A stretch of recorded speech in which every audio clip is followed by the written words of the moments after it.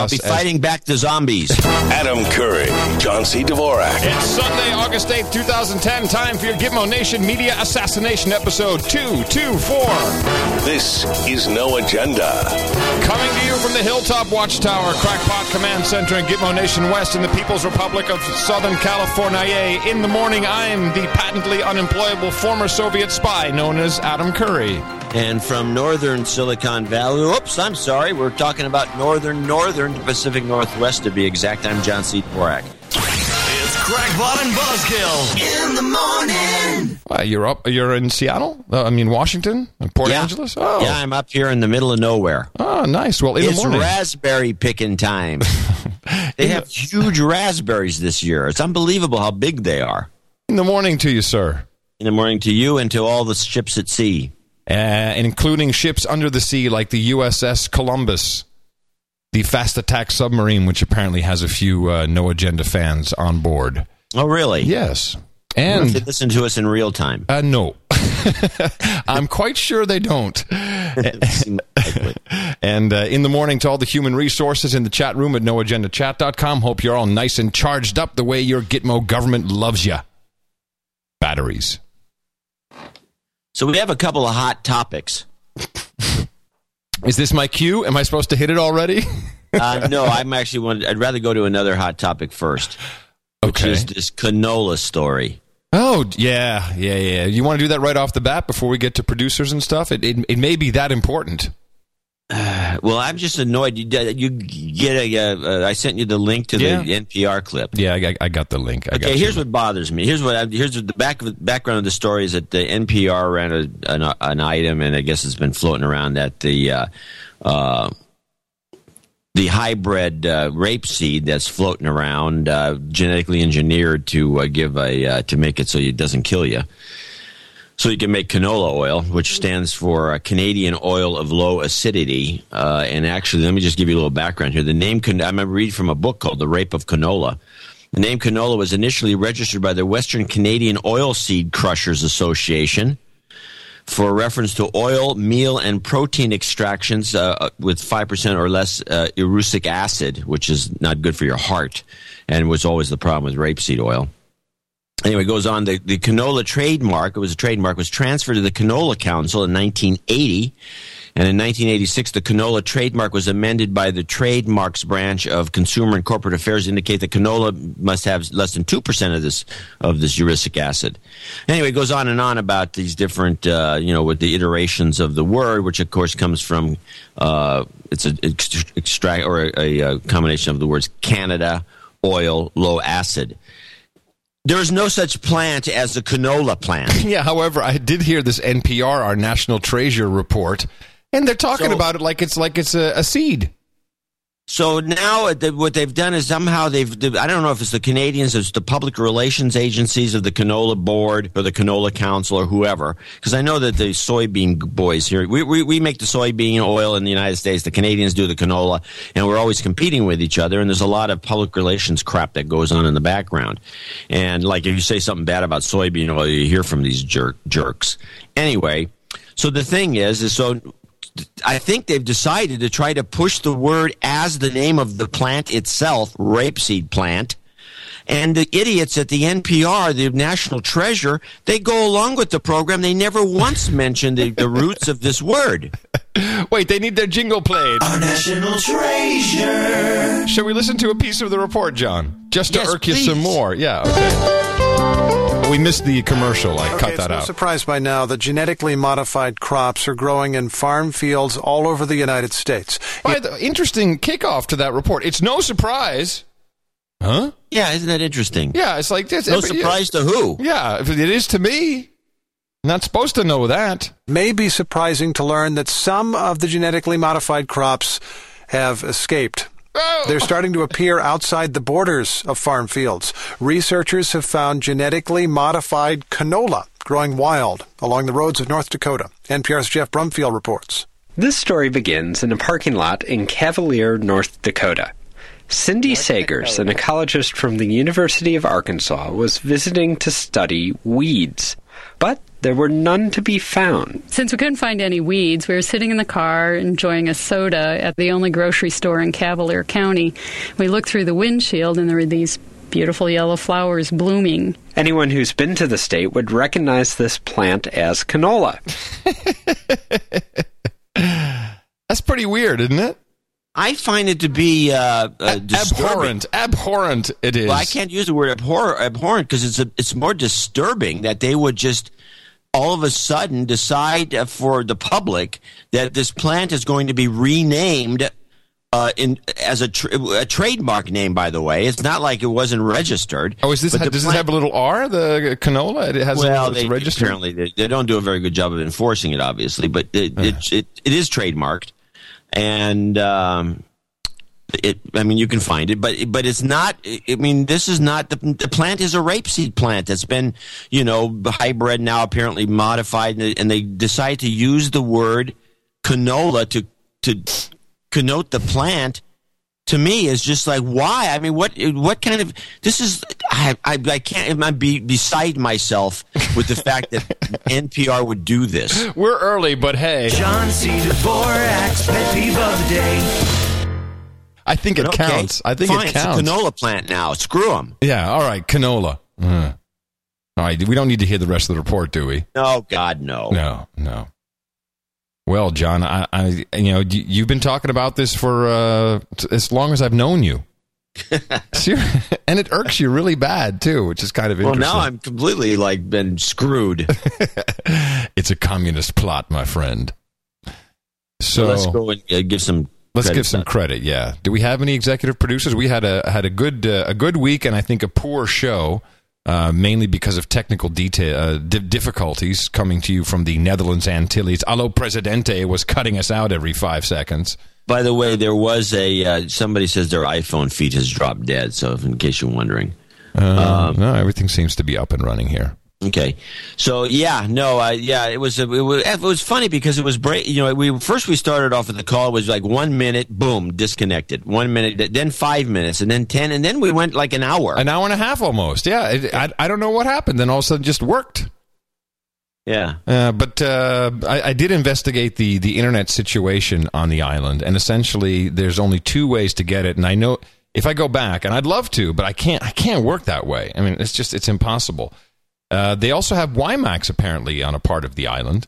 Ooh. Yeah, I didn't know that. I would have loved to have tried that. And I think should I take a residence permanently there, which is a big if, I would have to have a mux of multiple lines because even as it was, the ADSL I had was 300 kilobit upstream, which is quite poor. Yeah, to say the least. Yeah, it was pretty bad. Anyway, so we appreciate everyone hanging in, and I do think we got some support, which is nice. Yeah, we got a few, and of course we have our noagendafans.com contribution of the week. Yes, from Paul Couture, who is obviously pushing the challenge coins. Yeah, he's pushing the challenge coins, but he's also trying to get his 12 nights. And so this show we got Brian Watson, who will be knighted from Raleigh, North Carolina, and that's from Challenge Coin money. And so he's an executive producer. Mm-hmm. And Benjamin Caudill, Caudill, from Lantham, Maryland, he's gave us 333, so he'll be an executive producer, and he wants us to call out 1, 2, 3, 4 guys as douchebags. Do we do that now? I guess. Douchebag. Okay, there that's you go. For Richard, Mark, Rob, and Scott. Yes. So that's a quad douchebag call out. Wow, a first. It is a first.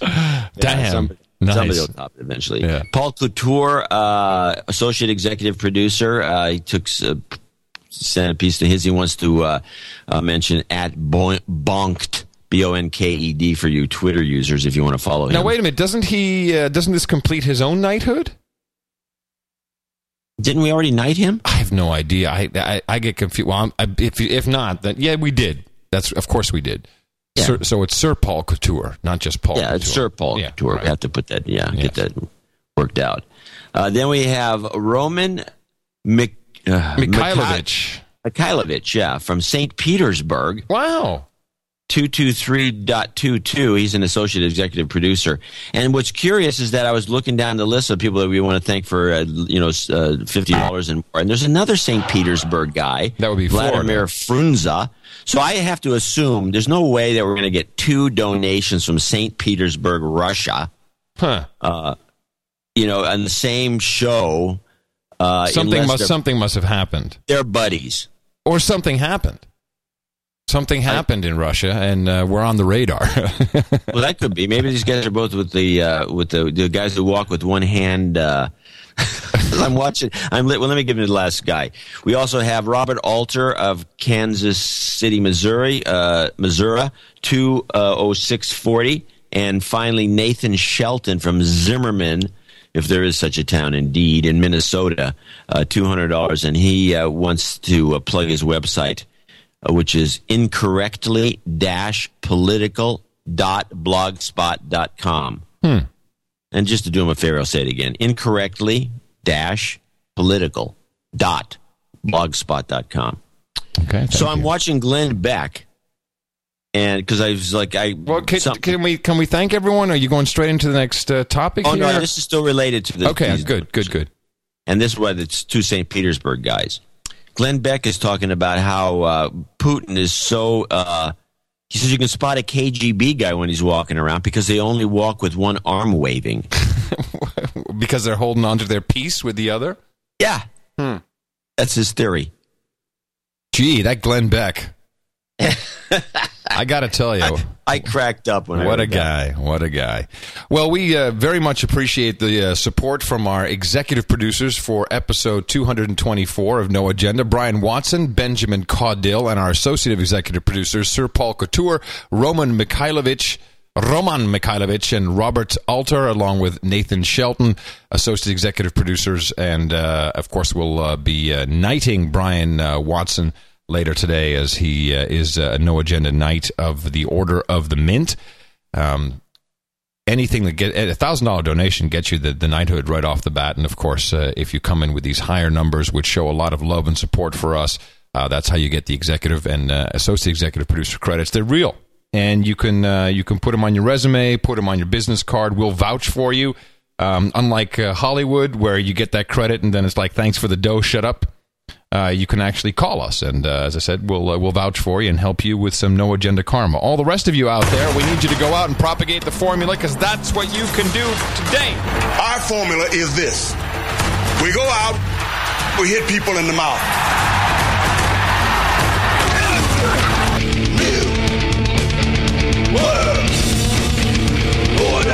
All right, say it with me now, everybody. Shut up, sleep. Unfortunately, I missed him, but we actually have listeners in Bonaire. No. Yeah, I got an email. My name is Itishmira, originally from Aruba, but my boyfriend Robert Cruz, he's from Bonaire. You wouldn't believe it, but he listens to you and your conspiracy theories on No Agenda ever since the show started, along with the Daily Source Code, I think religiously. We even use your in the morning and shut up slave terms. No one understands what we're talking about, but we do, and it's hilarious. Yeah, well, you can always amuse yourself. Yeah. So it's hilarious. It is hilarious. It is. You do. You wind up using that, and then the meme spreads, and from time to time you'll throw out an in the morning, but you'll throw out an in the morning, and you get one back, and it's like, oh, okay. The show is not like some rinky-dink little hobby or something, I'm living off this shit now. Yeah, good luck with that. So, okay, so we got a couple of interesting topics that are just kind of offbeat, I have to say, besides the canola thing. Well, that's just from your side. Yeah. I don't have anything solid. I just got crap. Okay. Yeah. And talking about crap. Yes. Hit the ding. Hot Pockets. So this is going to be the new one, right? This is our new No Agenda thing. I think it's good. Yeah. So if anyone wants to go to the blog, Dvorak.org/blog, and just do a search for Eddie, And I've got a second video of Eddie, who's sits in the Mevio offices, and I have been interviewing him about various things. He was born in 1982. He's a millennial. He's a millennial. Classic. And he gave me the lecture on Hot Pockets, and I started looking into it and discovered that these things are, I don't know if they're even safe to eat, but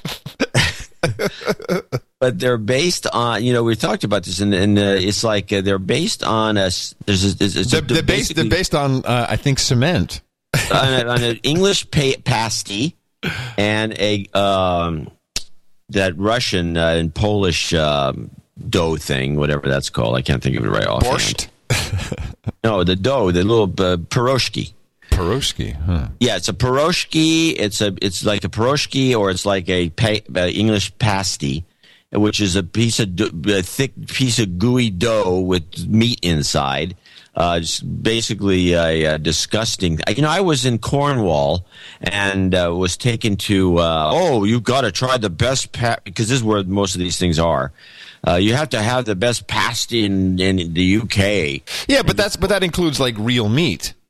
Yeah, but it's still a big pile of. There's 90% dough. Yeah. And it's gooey, and there's some meat in there. It's crummy. I don't think a pasty. No offense to the Brits who didn't give us any donations this week, but those things are terrible. They're gross. I once had one of these on a Scandinavian Air flight, and it was like a mini Hot Pocket. I'm talking 20, 25 years ago. And there was reindeer meat in there, and that was actually quite tasty. I liked it. It was like a nice snack. Well, reindeer meat's delicious. Yeah. I'm sorry to interrupt your flow here, but do you know what Continental served us on our way to Haiti? You'll never guess. It was a turkey dog in a croissant. What? I know. Like, who had this meeting? It was a turkey dog wrapped in a croissant. It was like, okay. It was like, who came up with that? It was one of the most weird things, and it was quite tasty. Well, I was hungry. I was about to eat my neighbor, but it was literally, and it was baked. It was like, it was weird. A turkey dog in a croissant. It was kind of the Continental Airlines version of a Hot Pockets. So I like the ding part of that. Yeah, well, that means the microwave is done. Hot Pockets. So anyway, Eddie goes on about these things as though they're the greatest thing in the world, and that's all he eats. And so I found both the Hot Pocket rap song and posted that. And I'm sorry, I didn't. I went to Bonaire, not to Haiti, by the way. That was a slip. I'm already on to the next topic. I'm bored with the freaking Hot Pockets, but I said Haiti. I meant Bonaire. Yeah. And then there's also a comedy act there about Hot Pockets. You can check it out on the blog because Adam obviously is not going to play it went on too long. Song. No, it went on too long. And the rap song wasn't that good. No, Eddie was better. Eddie was the best, and it was kind of frightening because my daughter is they come from Pop-Tarts. I think that originally the Pop-Tart started this, and so they just, the Pop-Tart, of course, has the so-called fruit filling. And you're making me sick just thinking about a Pop-Tart. You put them in the toaster, and I've heard my daughter talk about Hot Pockets. I got her off of them, but it was, I had to intervene. We had to have actual sit-down about the Hot Pockets thing. But yeah, it passes as food. It's unbelievable to me that it exists. Yeah, and it's not food, obviously. All right, onward to the real topic. Yeah, real topic. We're on the. By the way, just to mention this, we're just showing you that we're in the culture, deep enough into it that we know about Hot Pockets. That's right. Hot Pockets. That's a ringtone. I downloaded it from their site, by the way. They proudly portray that as the Hot Pockets ringtone. Yeah, it's nice. No, that's funny. Yeah. So Sean Penn hits the airwaves, and I'm very, very happy he did because he essentially backed up everything we've been saying on this program about Wyclef Jean. Wyclef Jean. Wasn't he a Fuji? I think he was a Fuji. Maybe. Yeah. You don't even know what a Fuji. You know what a Hot Pocket is, but you don't know what a Fuji is. No, I know. And Here, I know exactly what it was. In fact, yeah, it's a bicycle. Yeah, right. Fuji. Okay, a bicycle. Perfect. That's a Fugimiata. Anyway, so we both have been saying, this is not a good idea. This Wyclef Jean, he was out there with Bill Clinton, who of course has been raping Haiti for years, and now is set to build Bill Clinton Plaza. And Sean Penn, he comes out, he says all the right things, but he holds back, man. He holds back so amazingly, saying allegedly, and choosing his words so carefully. I guess he doesn't want to be labeled a crackpot. Of course, he is being labeled a crackpot now. But I'd like to play his bit from CNN. He's on with Wolf Blitzer of the Situation Room, and he tells you exactly why Wyclef Jean is not a good idea to be the president of Haiti. And, of course, Sean is right, although I don't think his message kind of falls apart at the end there. Here we go. It's on Larry King with Wolf Blitzer. Sorry. The last thing in the world Haiti needs, and I'm not accusing Wyclef Jean of being an opportunist. I don't know the man. Thank you. That's a way to start, by the way. This is great. Just say right off the bat, I'm not accusing you of being a douchebag, but because I don't know you. Yeah, I don't know the man. Great. But I think it's extremely important that we pay great attention to both the individuals in the United States who are enamored with him, maybe not for his political strengths, and in particular for corporate interests that are enamored with him, and those that may themselves be opportunists on the back of the Haitian people. Right now, I worry that this is a campaign that is more about a vision of flying around the world, talking to people, as he said. It's certainly not one of the youth drafting him. I would be much... Now, I didn't even know that that was the ticket he was running on, but I guess he is. I guess Wyclef Jean is running on the youth want me because I'm hip, because I used to be a Fuji, which is, of course, disturbing. But that's the message right there. Penn is right. Right off the bat. I would be quite sure that this was an influence of corporations here in the United States and private individuals that may well have capitalized on his will to see himself flying around the world doing that. What the Haitian people need now is a leader who's genuinely willing to sacrifice. And one of the reasons I don't know very much about Wyclef Jean is I haven't seen or heard anything of him in these last 6 months that I've been in Haiti. I think he's an important voice. I hope he doesn't sacrifice that voice by taking the eye off the very devastating realities on the ground and the very difficult strategic future that it's got in putting itself back together. You raised some serious questions about the motives behind Wyclef Jean's decision to run for president of Haiti. And I want you to be more specific if you can, Sean. This notion that there are some corporate interests here in the United States who may be pushing him to do... I love Wolf Blitzer. What, there's gambling going on over there? It's unbelievable. It could be corporate interests? No, that's not possible. Sean, do tell us more. Do this. What do you mean by that? What do you mean? Well, the people that I've spoken to related to his campaign and those on the ground in Haiti claim these things, and so really I'm putting this forward to... See, this is where he falls apart. Blah, blah, blah. Yeah, this is where he falls apart. I'm sorry, did you say you were bored? No, I said he's just babbling now. Yeah, this is what's now he loses his shit, which is really unfortunate because he has factoids coming in that are pretty good. To a very important oversight committee, and that's the media.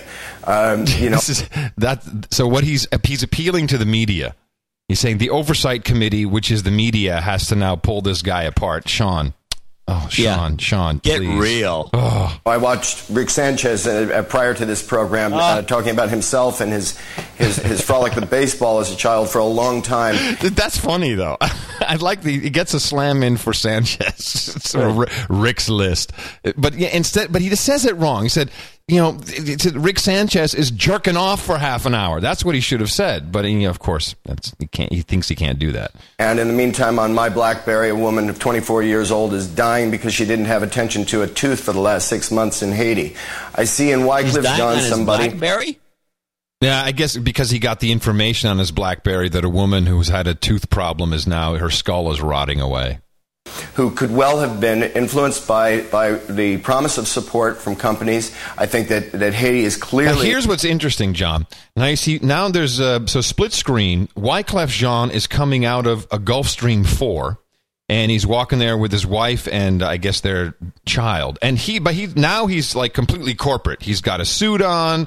He's got a Brooks Brothers. He's got the striped tie, the whole thing. And he's coming down in Port-au-Prince Airport there, and Sean's talking over the video. He's waving. Vulnerable to, in particular, the manufacturing concerns that it so desperately needs and the jobs that it so desperately needs, but with a history of American interests coming in and underpaying people. This is I swear to God, Wyclef Jean looks like a politician. He's like, he doesn't have, any of the funky clothes on. His hair is completely, close-cut shaven. And he's got the white collar on, and there's military people out there greeting him at the airport, and he's walking across the tarmac like he's a politician, which is just, it's disturbing to see. $1 to $2. Sorry? Well, I mean, now he is a politician. I know, but I mean, if you bumped into Wyclef Jean as Wyclef Jean, you'd be like, hey, Wyclef, you former Fuji. But now you'd be like, excuse me, sir. You'd be like, sorry, didn't mean to bump it. You wouldn't recognize the guy. It's just an amazing transformation. It's a day that they were making, and we really can't. If we help with them in fixing this house, if it had a leak before the earthquake, it doesn't make much sense to rebuild it with the leak again. So what I'm encouraging is that we look very hard at all the donors, because this is somebody who's going to receive an enormous amount of his support if he continues this campaign from the United States. And I have to say, I'm very suspicious of it, simply because he, as an ambassador at large, has been virtually silent for those of us in Haiti. He has been a non-presence. He said earlier he was helping to move bodies and so on in the first days. That may well have been, and everybody's help was very needed. But his voice has really been most loudly that which allegedly had taken over $400,000 of money that was designated for Haitian relief for himself. He claims he didn't do it. I think that's going to have to be looked... See, he has all these little factoids, but he just blows it at the end. Instead of saying the guy is a total douchebag, he stole money, he had his charity pay himself $100,000 to perform at the charity event, which is just unconscionable.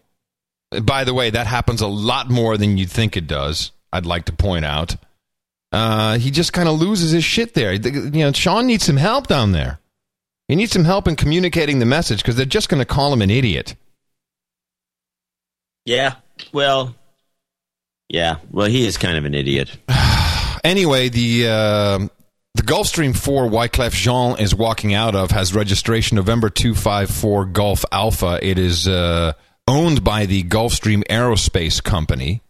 Ooh. Yeah, so it's not just a rental.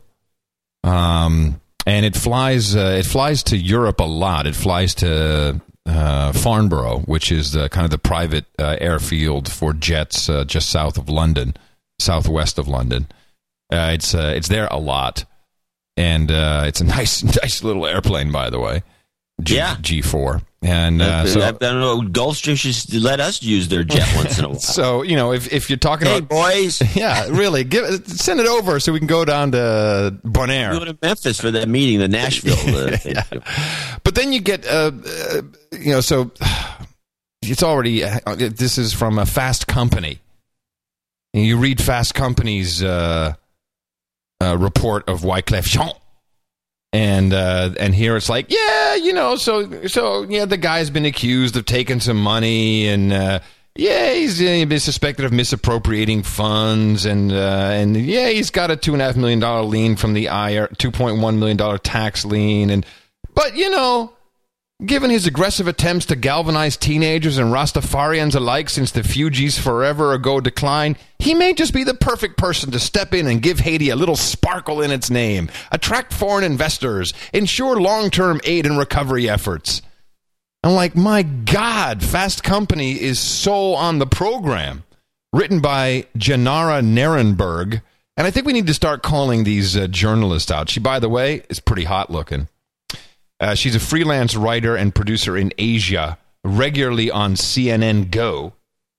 and a graduate of Harvard and UC Berkeley. Other stories she's written: climate change is for real, y'all. Is that what the title is? Yes, y'all? yes. Climate change is for real, y'all. Posted Friday, August 6th. Oh, yeah. Oh, yeah. How do you spell her last name? So it's Jenara, Jenara, Nerenberg, Nerenbrg, like Nuremberg without the U. And she looks good. I'm sure she's looking good out there in the field. But for that to be one of her most recent articles, that good. Climate change is for real, y'all.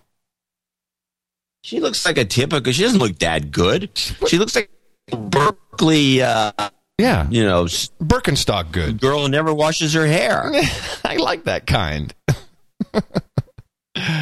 One laptop per child perseveres despite challenges and controversy. We got to call these people out as douchebags. Hold on, here she is. You are a douchebag. Get out of here. Saying it's good to have Wyclef Jean. Well, the guy's clearly going to win. And then we'll see. Then we'll see how good it will be. And meanwhile, Sean Penn, what a hero. No, Haiti's always been screwed up. Why is anything going to make a difference? No, I understand that, but I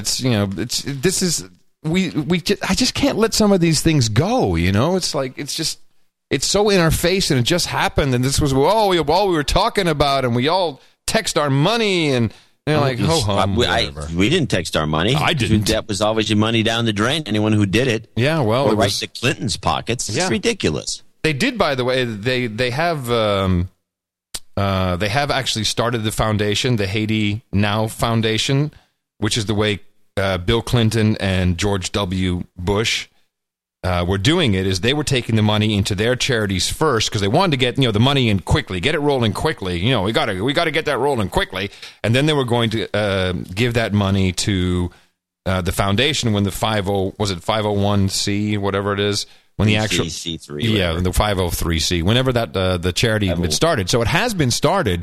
Any new money apparently goes into that, but I'm still waiting for the 2009. William Jefferson Clinton IRS filing. He has released his own annual report, which talks about how great he is, but he hasn't actually released, or I think, as far as I can tell, filed the information yet, which of course should show $200 million going to that foundation. Yes. Well, right. We'll see. And I just want to see the numbers, just show me the numbers. And he just still hasn't released it. No data yet. We'll stay on top of it for you. Anyway, so that's my little thing on Haiti, and I hope the good Lord takes care of Sean down there. So on to another topic. You got your wish this week. Really? Yeah, you play the clip. Adam gets his wish. Finally? You got your wish, I have so many important wishes. Could this be the one I've been waiting for?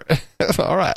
I saw the clip come in. I purposely did not listen, of course. Actress Mia Farrow will be the next celebrity to testify in a war crimes trial. According to the UN, she is scheduled to be on the stand Monday in the trial of former Liberian President Charles Taylor.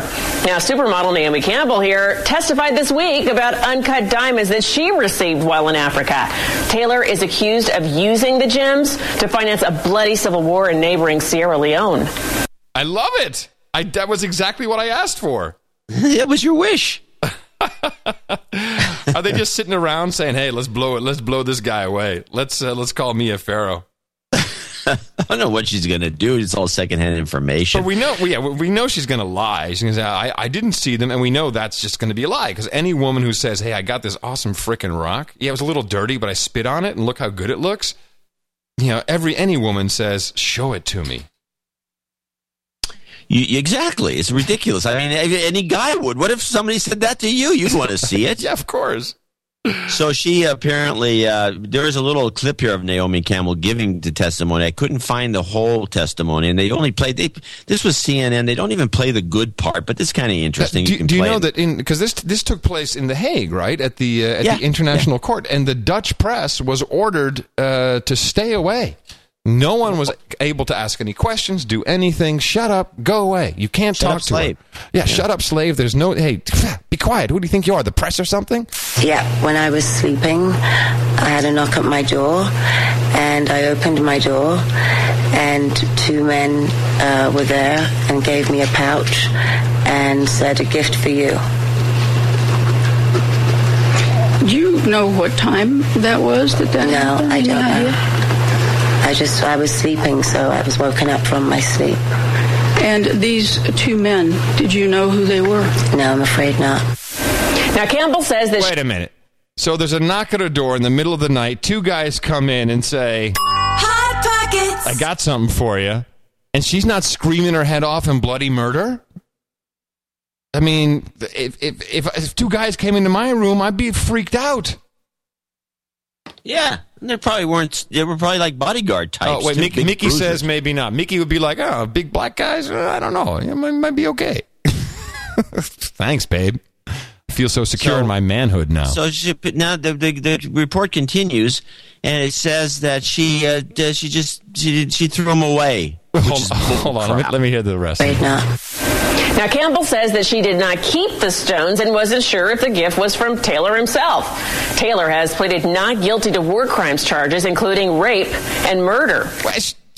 People have given me a seashell, and I've kept it. What do you mean she threw them away? It's horse crap. This woman. She's terrible. She's a terrible person. Yes. Well, yes. In general, I would say she is. She throws cell phones at people all the time. It's frightening. We have one of our producers received an interesting voicemail message, John, which I'd like to share with you. Mm-hmm. You might be interested in this. Hello, I am calling on behalf of the Centers for Disease Control and Prevention regarding a nationwide study about childhood immunizations. We spoke previously about this important study. You or someone in your household asked us to call you at this time. I'm sorry that we've missed you. We'll try to contact you again soon, but please feel free to return our call anytime at 1-866-999-3340. Also, if you have any questions, that number again is 1-866-999-3340. So that is the CDC calling, doing a nationwide survey. The Centers for Disease Control. And this is producer Mike, and he says his wife called them back. Unfortunately, I don't have a recording of that, but I'm sure now that we have the number out there, one of our other producers may call them.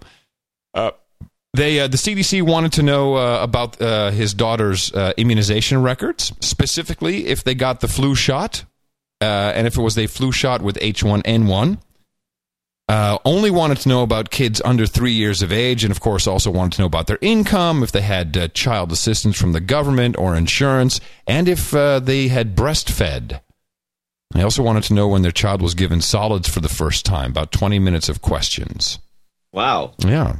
It's a little intrusive. What are they up to, you think? Well, I don't know. Well, they want to see what they want to see what happened to they want to understand why their propaganda. Why it didn't work? This is market research. Exactly. They want to figure out what's going on. What went wrong? It worked for some people, obviously, because I have photos of long lines of people standing in line for H1N1 in Albany. Yeah. And but it didn't generally work, and there was no pandemic, which was at all. The whole thing was a scam from that creepy woman that runs the World Health Organization. Yeah. Yeah, she's quite creepy.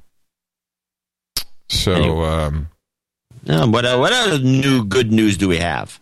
Well, I think I finally have some of the actual proof that I was looking for, some of the data. Now, of course, even while I was in Bonaire, the news reached me that our president had, as if President Obama had personally donned a wetsuit and gone down there and tapped on that well, because the president has closed the well. That's literally how the reporting came through. Well, we're all safe. Humanity is saved. Yay for Obama. Remember those? Now, we've been talking a lot about the cameras that have been used in this video that is just being repurposed, almost no in fact, as far as I know, no questions asked whatsoever about the validity of this underwater footage. We've seen doors open in the background, questionable, I admit, but hey, BP has opened themselves up to scrutiny. What bothers me more than that, actually, is the fact that over time, when you see these videos, it always looks like a different pipe. Well, here we go. So I saw one laying down and the oil coming out. I saw a green one sticking up with a bunch of valves on, and then I saw another one just coming out of the. I mean, I saw it's just a different picture every time. I mean, what's the deal? Okay, so here's the deal. BP filed for 2 deep well drilling sites. We call them Well A and Well B. Both have been identified by, and now I finally know what they are, by the so-called Lambert XY coordinates. And these are a different, it's not quite like GPS coordinates, but they're called Lambert XY coordinates. Well A has the Lambert coordinates 1202803.88 as the X coordinate and Y coordinate 10431617.00. Well B has the coordinates 1202581.28 and 10431685.95. And from the testimony, actually, it's the same guy who testified about the blue screen of death. This guy is, he will not live long, I predict. He's talking way too much. He said, we had Well A, which is the one they started drilling first, and the BP guys were saying, drill faster, we got to get down there. And they drilled so fast that cracks started to appear on the side of the well, and the drill bit jammed, and it jammed so badly they had to stop that. They sent tools down. They tried all this different stuff. It didn't work, so they said, screw it, we're going to go to Well B. Well B is, of course, the one that exploded, that had the Transocean. I don't know if the well exploded, but we had the explosion above Well B. So then we have all this stuff leaking. We're seeing all this video. We're seeing this gusher undersea. And it all has Well B Lambert XY coordinates. Then, John, you'll recall, as they're about to clean this thing up, we had a convenient little storm. Remember that? Everyone had to scurry out of the Gulf? Yeah. Okay. Here we go. Oh, yeah. It's a little early in the show. I'm sorry. It's not really that early. Then they come back, and they close it. And we're seeing video of the well capped and closed and nothing leaking. And it is the Well A coordinates. They're showing the Well A coordinates on the video. It says it right there in the top. It's not the Well B. They're showing us Well A, the one that didn't. You sound like Jon Stewart. This is the Well A. What can I tell you? But this is an outrage. It is an absolute outrage. Is that what this guy said? Did he testify to this? No, he didn't testify. He testified about Well A not working. They went to Well B. But I have the timeline now, and this is what's great about this BP video. And there's actually a YouTube video that has all of this strung back to back, which is great, and including this guy's testimony. And you see the video. You see the date the video is being shown clearly. After everyone had, after the well has been capped, and they're showing you video of Well A's XY coordinates, the Lambert XY coordinates, not Well B. So this thing may still be gushing for all we know. Or may have never been gushing. Also very possible. Let's not forget that all the smaller, the oil companies, since there was there was a 3-month moratorium on drilling, they all had to pack up and go home. And who's left is BP, sitting on top of the gusher that, according to President Clinton, can't wait to find its way into your car. It's a total scam. A total scam. It is. Tell that to the people in Louisiana who are getting this goo on their ducks. Well, yeah. The EPA, meanwhile, is saying, hey, you can go back in the water. Go swim. You have some shrimp. I got the biggest kick out of the fact that Lisa Jackson, another creep, she was so easy to just pass this off as okay, everything's fine. Yeah, they've tested it. She's such a stickler about all this cap and trade, and you have to have a permit to work on your own home and all that kind of stuff. But go swim in the Gulf. It's good. It's good for you. Go ahead, have a swim. It's pretty peculiar. Have a swim. Have a little swim. And yeah, we can have some shrimp. And of course, they rousted all the reporters. So everyone that was, working on the beach. Remember when they had there's like discrepant reports about the beach. Oh, you can't wear masks. You can't do this, or you're going to get poisoned, or this stinks. And reporters were rousted by the Coast Guard. What's the Coast Guard doing, telling reporters to get lost? And there's all this. So nobody really got any reporting done, and they never made enough of a fuss No, of course about not. it. No, they're good little slaves. Okay, I'll go back to the hotel. Exactly, and so they all went back. They did no work really, and so we don't even know what was going. They could have been planting the oil there for all we know. It could have been no oil coming in. You don't know. Well, I think this is quite damning evidence, and it's very easy to see because it's right there in front of you. And of course, the bigger the lie, the easier it is for people to believe. They are showing you video of the well A Lambert XY coordinates, and if you see something with the B coordinates, let me know. Because I'd love to prove my own theory wrong here, but it seems like they are just showing you video from the well that never even had oil coming out of it in the first place. So who knows? Who knows? In fact, James Cameron, Mr. Greenie, why don't you go down there and prove it to us? Go prove. You got all the gear. You got that. You're doing Titanic 2. You've got your stuff ready. Yeah. Why don't you go down there and show the people? Prove it. Prove it. How come our national treasure doesn't pay for some investigative reporting there?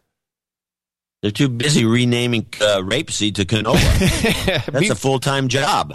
Meanwhile, Dr. Joe, just to get off the oil cabal, but just one last little note here. Hey, guys, I was listening to your discussion on natural gas and drinking water after fracking. My in-laws have a cabin along the Susquehanna River in Laceyville, Pennsylvania. They are in the middle of the Marcellus Shale site, which is now in the news as well, with some controversy about the shale oil continuing or not. Anyway, for years, a favorite parlor trick upriver was taking a bottle of fresh tap water from the well, shaking it, and lighting it on fire. Where they are with a relatively shallow well, you get a poof. However, a few miles away, a worker was killed when he lit a cigarette while working a pump house and ignited the gas in the room.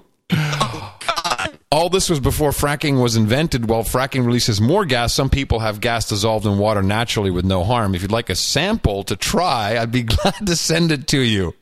Not sure if it would still light after the trip cross country, but if you'd like to try, send me your address. John, I want some. Hey, it might be I think if you took the water that with the gas in it, and if you get or you have one of these things that puts bottle caps on a bottle, put in a bottle like a Coke bottle, and then cap it with a bottle cap, I think that we could probably do the lighting experiment. I think we've got a new type of water. You have like smart water and gas vitamin water. It's like water that is like real puts fire in your ass water. And you can drink it, but it burns too. It's handy. It's a dessert topping and a floor wax. Wow. Oh my God. Yeah, I want some. We'll send you our address. I would definitely like to try lighting some water. This is great. Most excellent. So anyway, that's what the oil cabal is doing for you. And I'm sure the video, which has all this evidence, seemingly great evidence, and it has all the filed reports of these well coordinates, and I didn't know what Lambert XY coordinates were, but I'm sure that will show up on noagendatv.com as well as in the show notes at noagenda.com. noagendashow.com. So, there you go. And you can amaze your friends and family with this very simple evidence. You too can use the Anderson Cooper Home Reporter Kit. Anderson Vanderbilt. He's looking more like he stopped his Mickey noticed this. He stopped his kind of athletic buff dude thing, and now he's more like a model.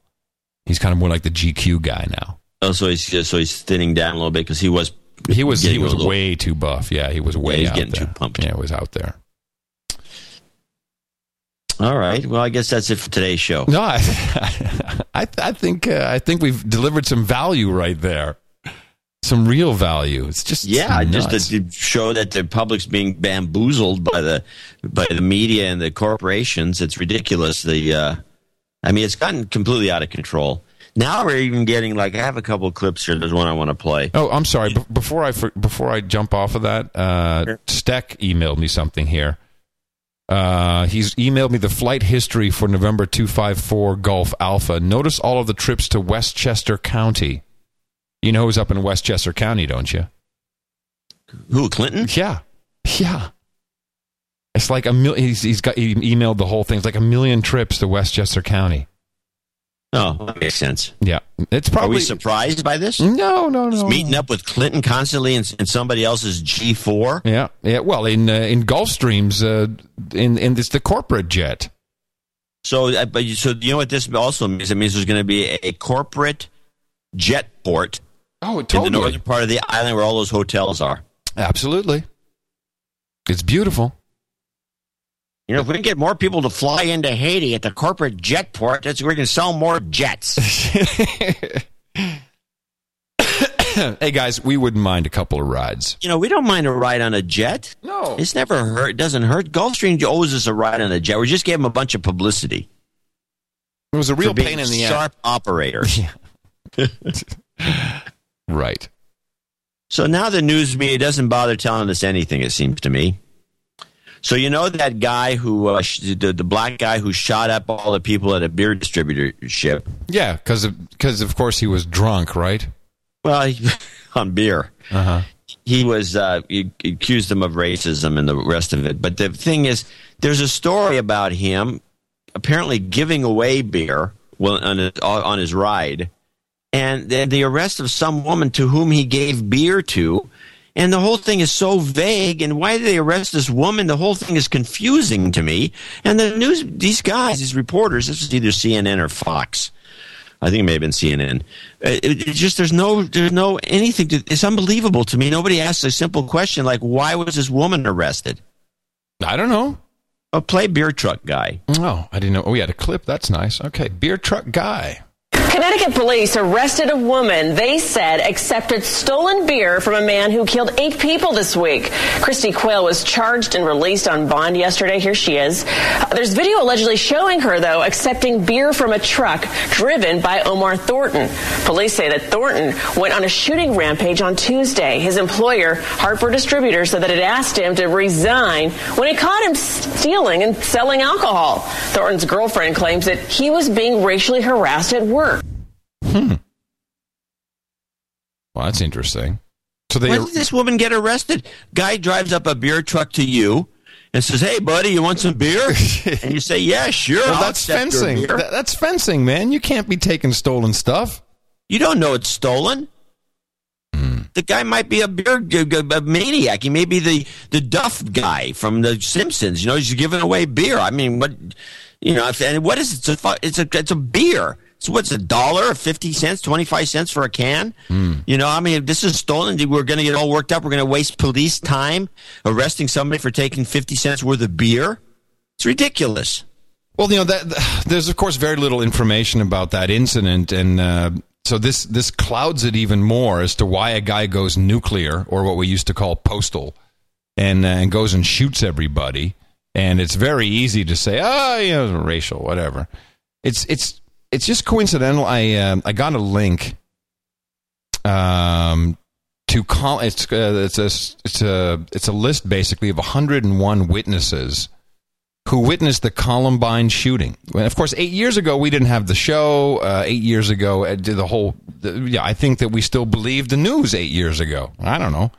You may not have. Me. Not you. But when you read these more than 100 witness accounts, that there were other people there, and it wasn't just these two kids, Eric Harris and Dylan. Was it Klebold or Claybold, whatever his name was? Yeah.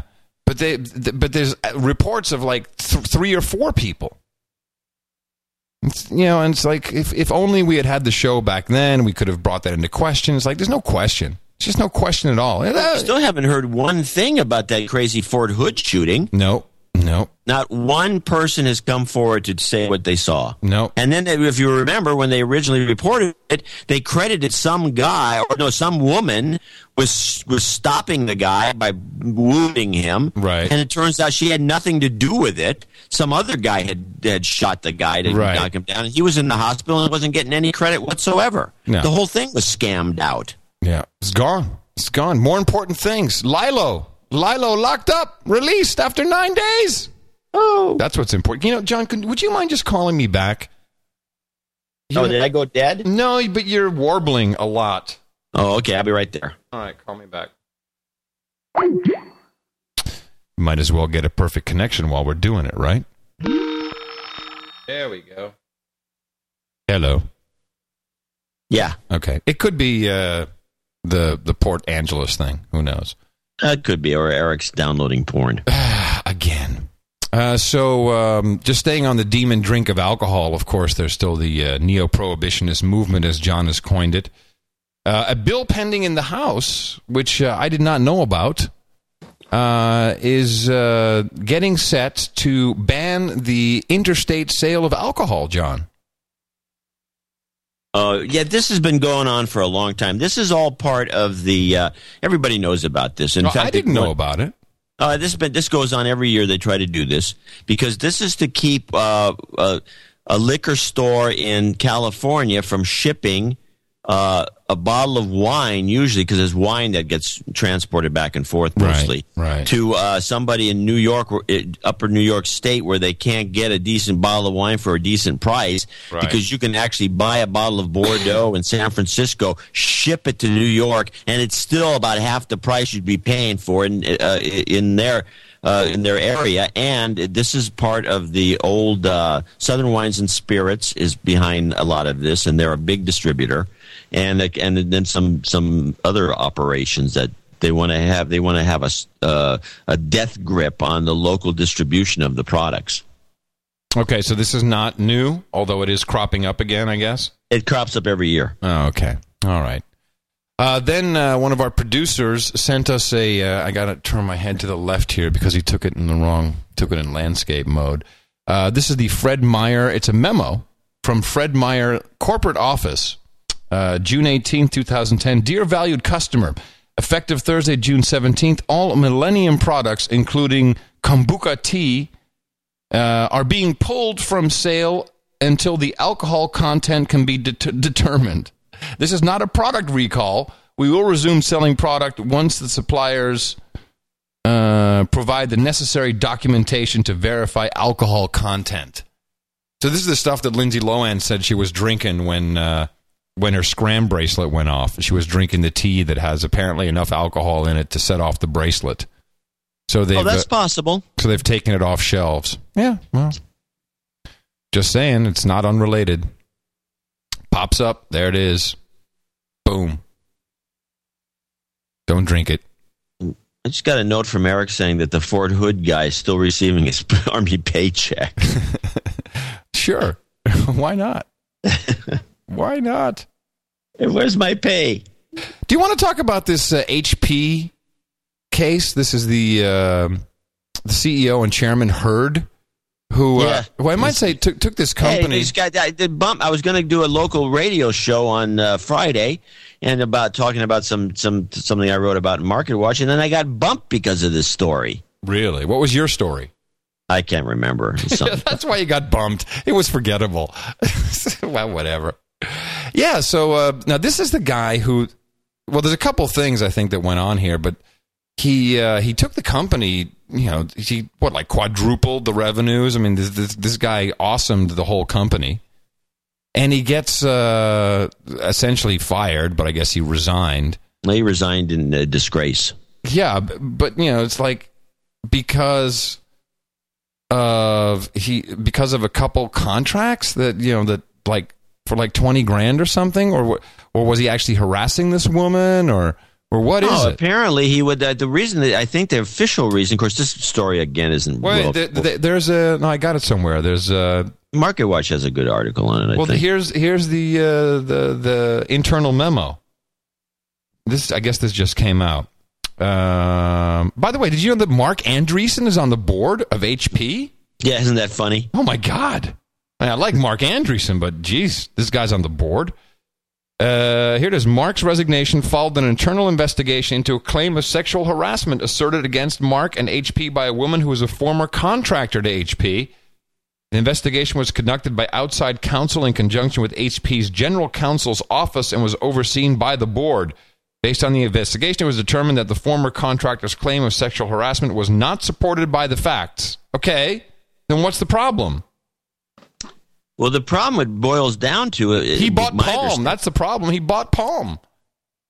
He what? Oh, he bought Palm. He bought Palm. He had to be fired for that. Why didn't they just fire him? Say you made a shitty decision. Instead, they drum up this thing. No, supposedly this was for expense account irregularities.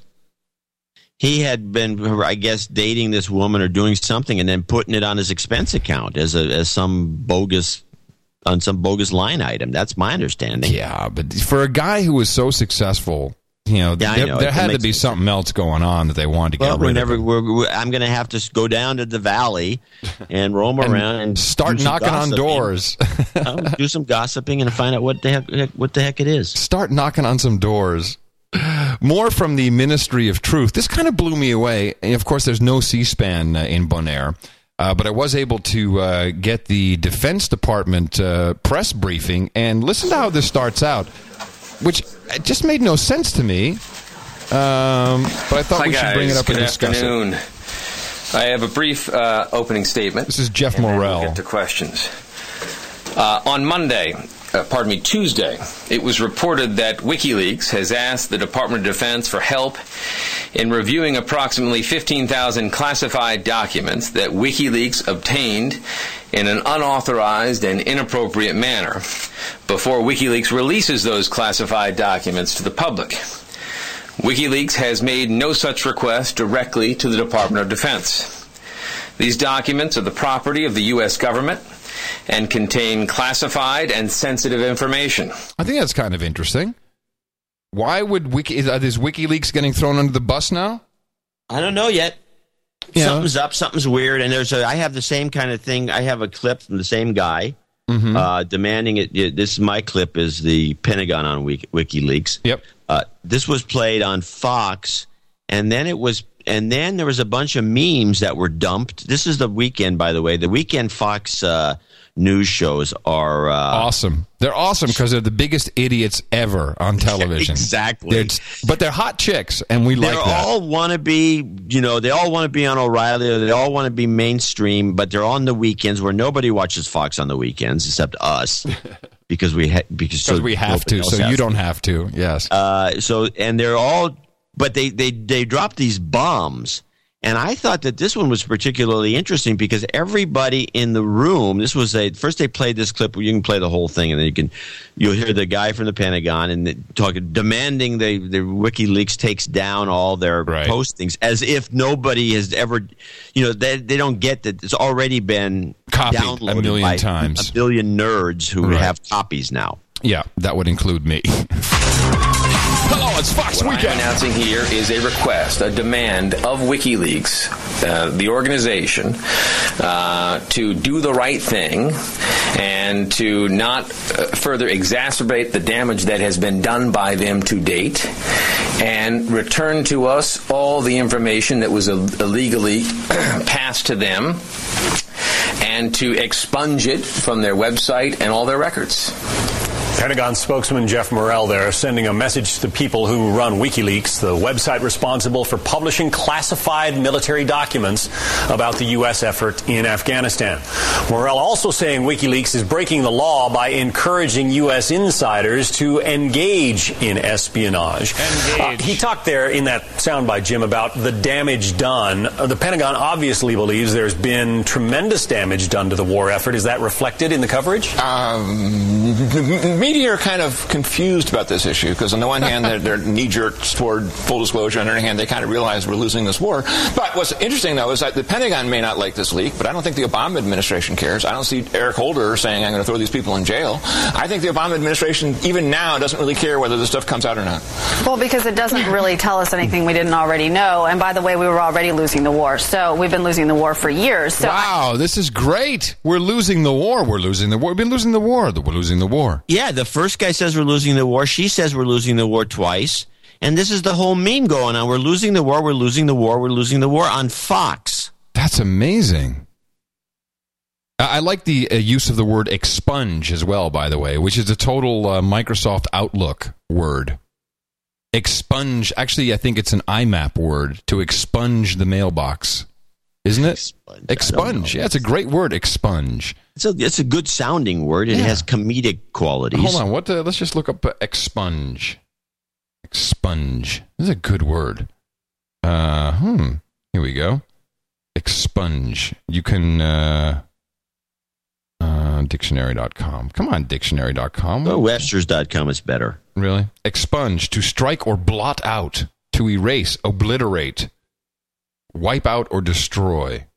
The word dates from 1595. I like the word obliterate.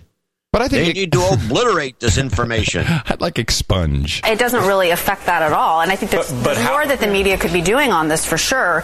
In particular, calling some of the people that have come out and said there's blood on the hands of the WikiLeaks people for killing, people in Afghanistan, which is kind of ironic considering how many people we've killed in Afghanistan. I mean, it's just, why doesn't anybody call them on this kind of stuff? And how many people the Taliban has killed in Afghanistan, terrible. which also doesn't get reported. Can I stand up for leaks for 1 second? I mean, clearly you can have damaging leaks in a military situation, and these, Jim, may be causing some damage.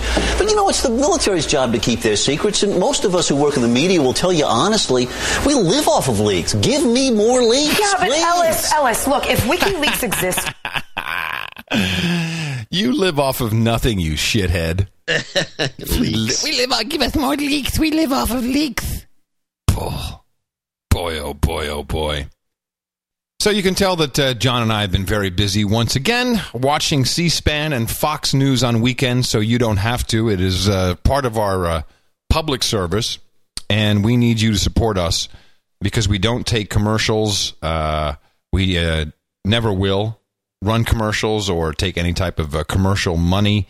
We're out here to show you that it can be done, and we need your support to do just that. And we take that in form of donations. And I think we should thank a couple people who helped us out this week, John. Yeah, we actually, there's kind of a shortfall of people helping us out, except for the larger donation, most of which came from Paul Couture, of course. But we did have Mathal Phillips from Dearborn Heights, Michigan, who gave us $69.69 with no comment. I don't think you need much of a comment with that.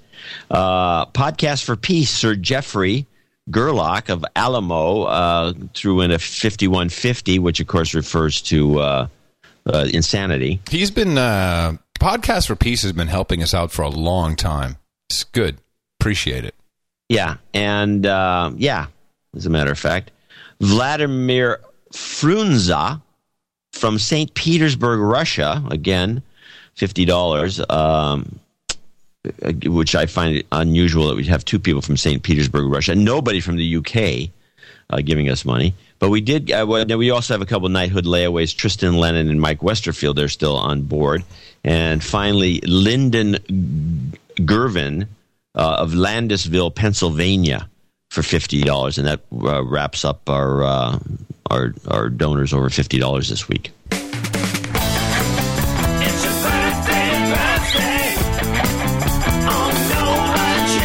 So just cleaning up house here. Hey guys, says Ara Derderian.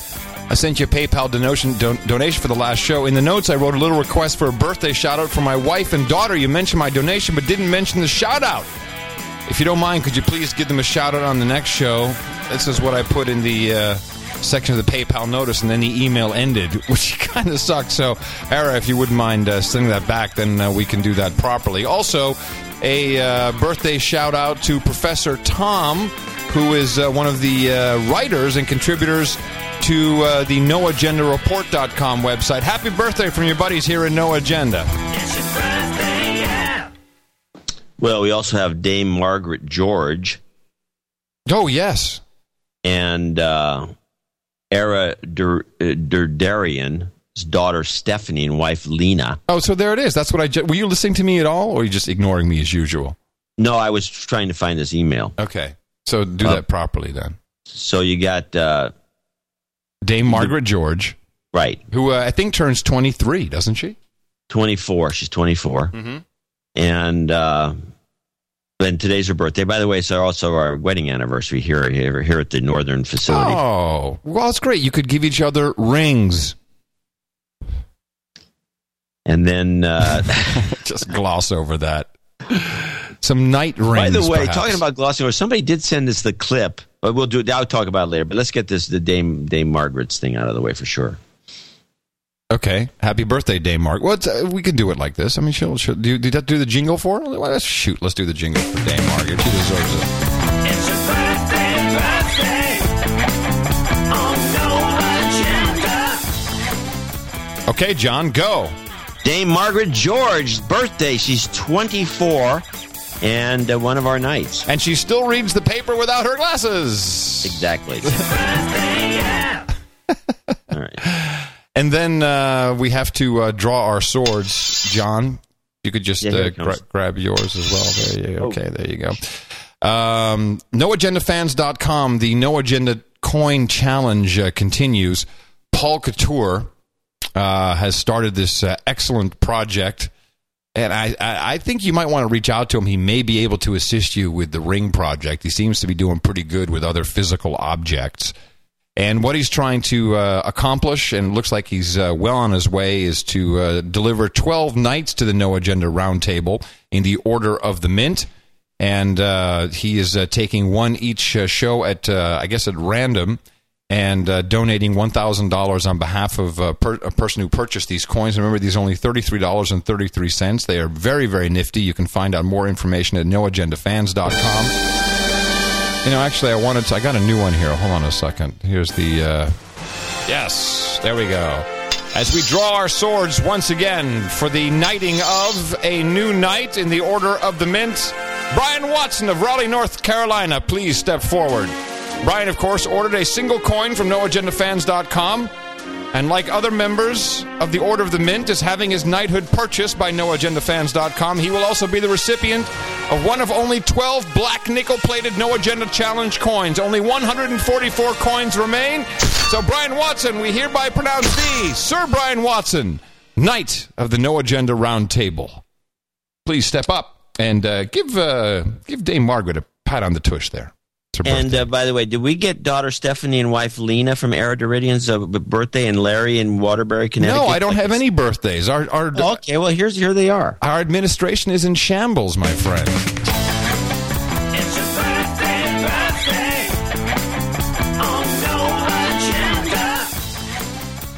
All right, we've got from Era Durian, sorry, daughter Stephanie and wife Lena, and also happy birthday to Larry in Waterbury, Connecticut, from his friend Bill Saturno.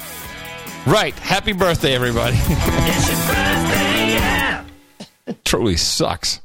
It's really quite bad. Hey, it's my fault for digging up email. So, by the way, we're going to have the two things we have. People always want to have some letters to put after their names. OTM for Order of the Mint is a type of knighthood. Nice. The other one is the KNR, which is the Knights of the No Agenda Roundtable.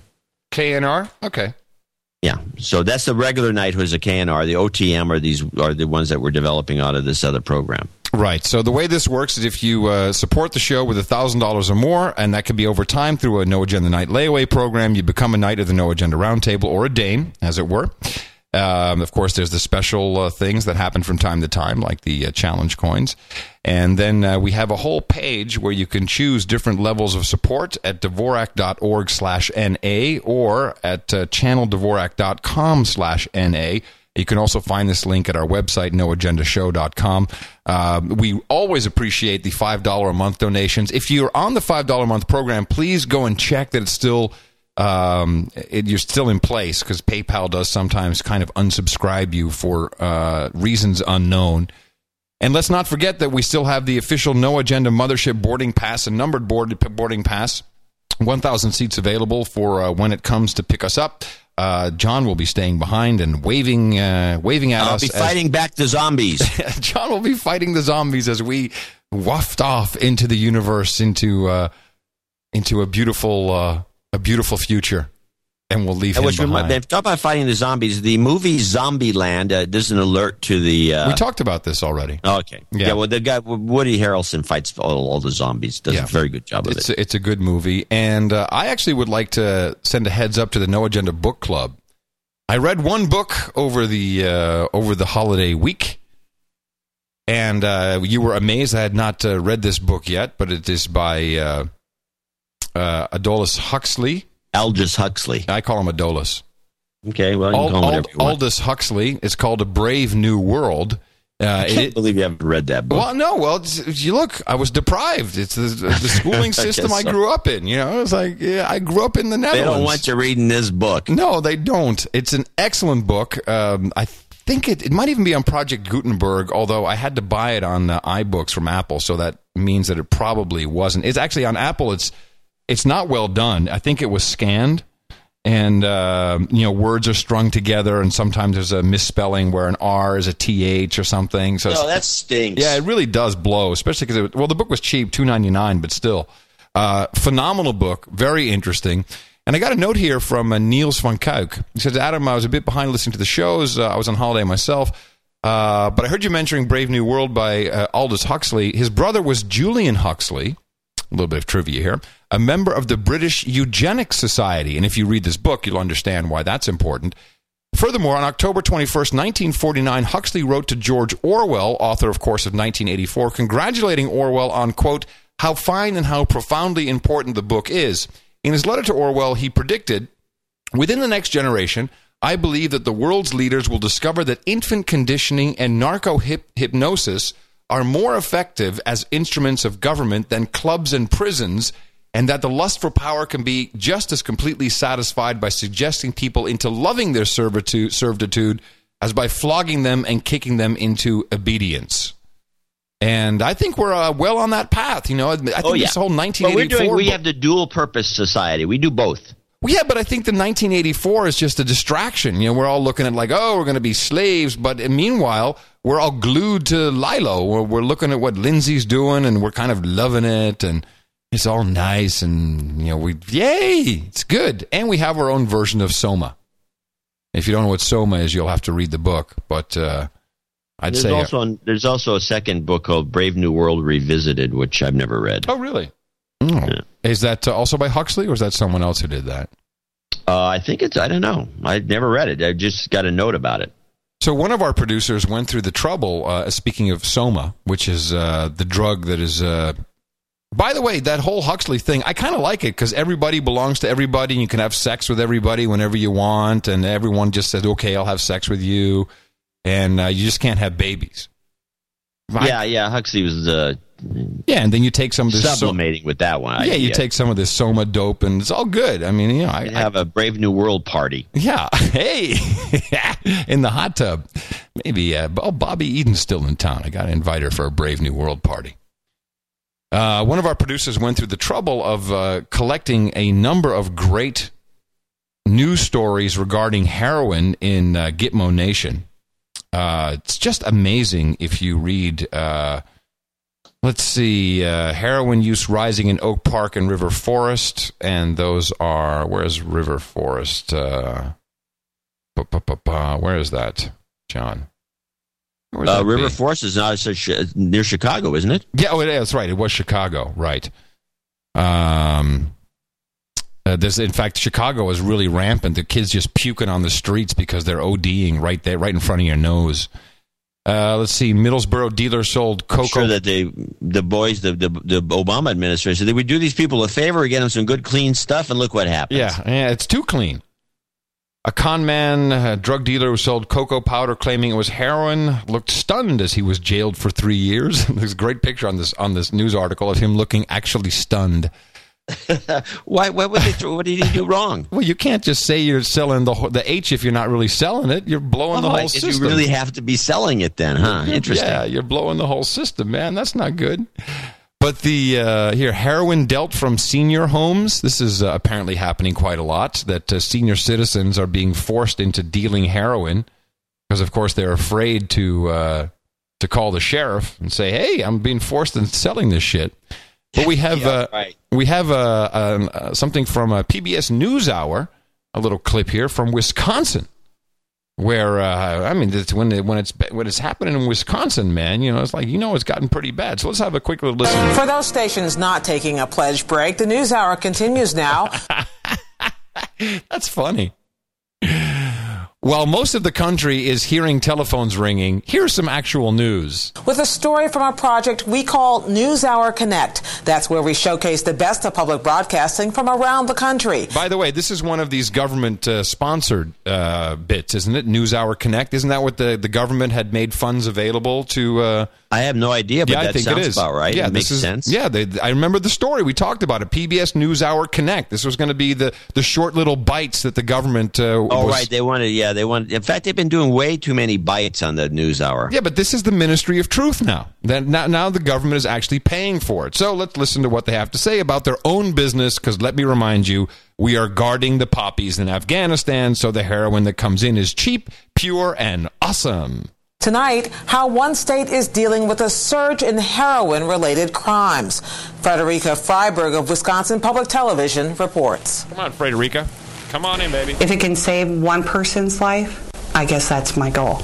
Heroin is overlooked. People say it can't happen to them, and I believe I'm a person who always thought that. This Janesville mother does not want to be seen on camera. She does not want her son's name used. He was 18 when he fatally overdosed on heroin 2 years ago. Now, what's funny is they show a needle, the typical needle with a spoon over a lighter, but this is not what's happening.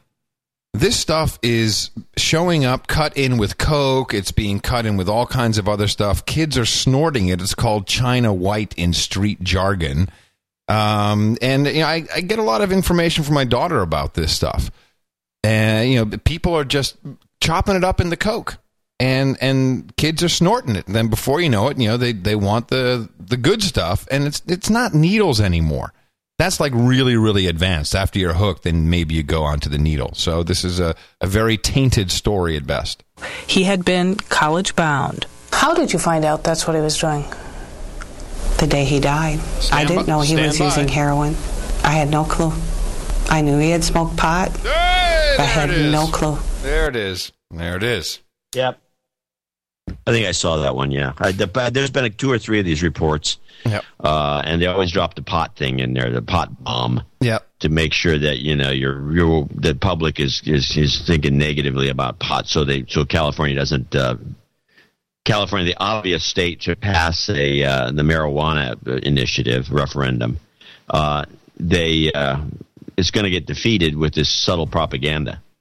Very good. Good job. So, I used to have, when I had a place down in Bora Bora, down down lower off the hill in Albany, and next door for about 6 months, a heroin dealer moved in. Next door, it was your neighbor. Yeah, your next door neighbor, and he was, but he was high end. And one day, the one that really got me was that one day these people would come in really late at night in these expensive cars. And one day, somebody mistook my house for his house, and these 2, I swear to God, it was about 1:30 in the morning. These 2 ridiculously beautiful models knocked on the door, and they just came in on some brand new SUV, and they came to get their heroin from this guy. They knocked on your door. They knocked on my door, and I'm looking at him going, What the screw is going on with this? You thought, yes, my prayers have been answered. Thank you, Lord. Bill lives next door. And whatever his name was, I don't never. Well, what did they say? We're here for. Well, I think I can't remember. Is Dave here? Stunned, I think they realized that they'd gone to the wrong house, and they said, "Oh, I'm sorry, we knocked on the wrong door," and then they went over to the other guy's house. We're here to blow the heroin dealer, and you sent him away, didn't you? I think they scurried away once they saw me, but but that was the type of customers that this guy was dealing with, and I found it like and then he wasn't there very long, or he died. And I think he died, actually. Dropped dead. So let me play the story for you. So these 2 really hot models come up, and they come up to John's door, and they're like, "Yeah, we're here for the heroin." And John's like, "I don't have any heroin, but Hot Pockets. Can I interest you in a Hot Pocket?" Would you like a Hot Pocket? Would you like a Hot Pocket? Say that again. So say it again. Anyway, that's funny. Would you like a Hot Pocket? Hot Pockets. Oh. Anyway, anyway, but the guy, I think he died. He just dropped dead for using his own product. I don't know what happened, but whatever the case was, that was the end of that short thing. But it was amazing to me the people that would go in and out of that place, because you could see them coming and going constantly. Yeah, Porsches, Bentleys, high-end cars. Sure. No, it's always your doctor or your dentist. It's not the guy who you see on the street with the shopping cart. Yeah. No, it was astonishing. Yeah. You know, call in. Hey, John. I was actually disturbed by this. John, would you just tell Eric to stop uploading porn and call me again? Okay. You're AMing on. It's like complete AM radio now. It's like horrible. I don't know, it's like crazy. Eric, stop uploading porn. Yeah. Is this better? Yeah, like 1,000,000 times better. Okay, well, here I am. Yeah. So, well, that's a nice little anecdote there. Yeah, I thought it was disturbing. Yeah, you think? And then when I guess you started gossiping with somebody that knew the whole story about this character, and then he told me all the different kinds of customers he had, which were businessmen in Berkeley and restaurant owners, and I was just like aghast at how many people were strung out on heroin, and this was a while back. And this was a very 70s type of drug, but it's, of course, we had a different war in the 70s when we had good heroin coming in because we were shipping it in then. You know, one day people will figure this out. It may actually be in a history book one day. And be like, oh, wow, that's what we were doing in Afghanistan. Because we're losing the war. We know that. We're losing the war. Yeah, I'm wondering what that meme is all about. I mean, what they got there. You know, somebody sent us a clip. I do have it. Doggone it, I'm going to have to go dig it up to do this. But did I send you this? No, nuts. I have. It's a good clip, but it's a clip that, I'll just say what it is. Somebody sent me the clip of O'Reilly referring to us. What? Not us, the two of us. It was a discussion of the Democrat Party losing the House, and O'Reilly says, well, it looks like we're going to lose the House, and then he kind of glossed it over like he wasn't. Oh, right, because, of course, we know that Fox is really run by the Democrats. Right, and apparently O'Reilly is a Democrat, and who would think that? But he just glossed over it, huh? Well, I'll dig that clip up, and we can play it next week or next show. Yeah, that's a good one. I do have I'm sorry. No, I'm just saying it's exactly what it proves. I mean, there's this whole thing is Fox is something of a scam operation when it comes to their news coverage. I mean, they're not. In fact, I have another clip from them. They're not really reporting their reporting is terrible. They leave things out. They don't do their job. There's obviously no postmortems on any of their news writing. It's unbelievably bad. Mm-hmm. I have a clip that is Fox News on Pat Down. So Fox News is back on the story about the over the weekend. There's a weekend show, and they actually put together a really mediocre kind of reportage of the those machines that take your picture and they supposedly won't save them, but they do. And then they had somebody who thought it was fine to have your nude picture posted all over the place, and then another person didn't like it, and then they had a third person that they interviewed. These are men on the street who made no sense at all. There was a character in the King of the Hill show who was a babbling Texan. You can't understand a word he says. Right. That's this guy. And what is the story about exactly? It's about the machines and whether they're going to keep the photos and whether we should have about the naked body scanners. Yeah, and it tends to push itself toward, don't worry about it. Don't worry about it. Okay. A new scandal involving full body scanners, just as the machines are set to appear at virtually every major airport in the country. A federal agency admitting it has stored thousands of controversial body scanning images. This, even though the TSA has insisted all the images cannot be saved or recorded. Peter Ducey is live in our New York City newsroom with more. Hi there, Peter. Hey, Julie, that's right. 35,000 so-called naked pictures of people. How come condescending is this? Whoa, so-called naked, controversial pictures. Whoa, wait. Whoa. It's going to be. This is a long clip, and when you get to the end of it, it even gets weirder when she starts doing. She does stand up. Oh, great. All right, let's listen. Entering a Florida courthouse were saved, and that's problematic for several reasons, but mostly because the government said it wasn't possible for the machines to save everything or anything. Now, here are some of the images in question. You can decide for yourself if someone having a file with a picture of you looking like this makes you uncomfortable. Okay, hold on a second. So they show a picture of, it's a blob. A blob? We know what these things do. They take a picture of you naked. It's a good, and we've seen it. We've photoshopped them. You can reverse it out. You can do anything you want. It's a really good.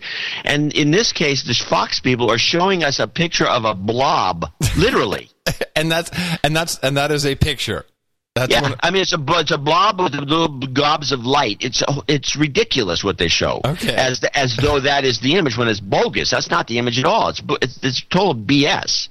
But anyway, onward. For protection groups like the Electronic Privacy Information Center think. Who is that? The Electronic Privacy Information thing. I don't know. I've heard of EFF, but not these guys. Information Center think it's outrageous. It's outrageous. These scanners take detailed naked images, and the TSA has stated that they will require all American air travelers, everyone flying through domestic airports in this country, to go through these body scanners. If these images are stored and compiled, that constitutes a federal peep show database. The TSA told us in a statement yesterday that when they install 450 similar machines made by a different manufacturer at airports nationwide, the memory feature will be disabled. The company who made the machine that recorded the images in question says the scanners have a save feature because 40% of their clients are private businesses who need records of who comes in and who comes out of their... Let me just jump in here. The actual tender that the government put out for these machines required storage capability. I'd like to remind you of that. It required storage capability. We had that on the show. Their shops for law. Sorry? I'm saying there's a lot of lies. Yeah, it's just lies. Prevention. And it's up to the person operating the machine, the U.S. Marshals Service, in the case of the pictures you saw earlier, to disable the memory. But still... What? The U.S. Marshals Service? What do they have to do with it? This whole report is really screwy. The pictures you saw earlier to disable the memory. But still, people are mixed about whether their safety is worth a possible invasion of privacy. I'd rather have my safety than worry about my body image. Who cares about body image? Safety's the way to go. Probably have privacy issues with that. I believe if you want to cover up certain things that you ought to be able to cover it up. And just for the fact that you walk into the airport, you ought not have to compromise all your rights to privacy just because that a guy or some bureaucrat sitting behind a bunch of red tape thinks it's the right thing to do. And by the way, Julie, U.S. law makes it clear that anyone that objects to being scanned can opt for a pat-down instead. They already do pat-downs, don't they?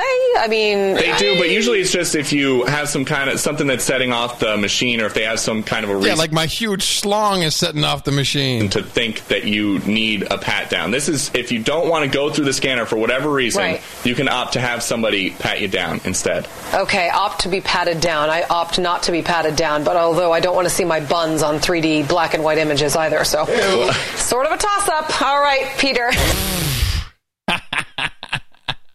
She's got one more line at the end that's just even dumber. So what's it going to be? I'll leave you with that. Pat down or no pat down? I'm going to take the pat down. I'm with you. I'm going to pat. As long as it's a woman, and they always let the women pat down They're women. Very, and you can go into a private room as well if you don't want to feel as if you're being violated. I don't really care about the pat down in public because it's very gentle. Yeah, some men enjoy it, I'm sure. Maybe not. Well, okay. What idiots! It's unbelievable. Was she hot though? Was she hot? She's kind of cute, but she's not weekday worthy yet. So she's not weekday hot. She's weekend hot. So when we flew to Bonaire, LAX, which is not my favorite airport, they closed off the line, so we were being forced. And by the way, there's 5 TSA guys hanging around the closed line doing nothing, and not even taking a coffee break. And so we were forced to go through the Gitmo scanner line, and both Mickey and I said no, we don't want to. we want to go through either the metal detector or pat down. And they did. I have to say, they did open it up, but they, with some chagrin. But funnier was coming back. We flew via Houston, and of course, you're entering the United States, so you have to go through customs. And Houston Customs, man, they have 62 booths. It's huge. Yeah, it's huge, and a lot of them were manned. It went pretty quickly. But then I went through first, of course, American passport, go right through, and Mickey, you got to check on these aliens, man, make sure.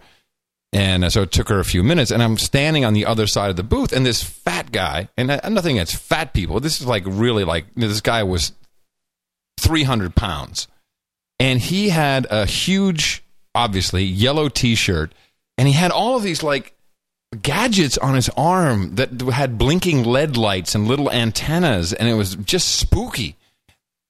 And he's like, "Move along, sir." I'm like, "Excuse me?" I said, "I'm just waiting for my move along. You can't stand here." And and when you do that, I get very, very irritated. And then I start to, "What do you mean?" Because when they scream at me, I can't. That's the one thing that freaks them out, is when you scream back. "Move along." So, "What are you talking about?" And he's like, "There's a restricted area. You can't stand here. You have to go blah, blah, blah, blah." I said, "Who are you?" "I'm airport security." And I swear to God, the guy just had a yellow T-shirt that said airport security. And nothing else. No badge, no nothing. Just a yellow T-shirt that said airport security. And I can feel my adrenaline rushing right now. I get so, and I decided, no, I have to be a good slave, because we just wanted to get home.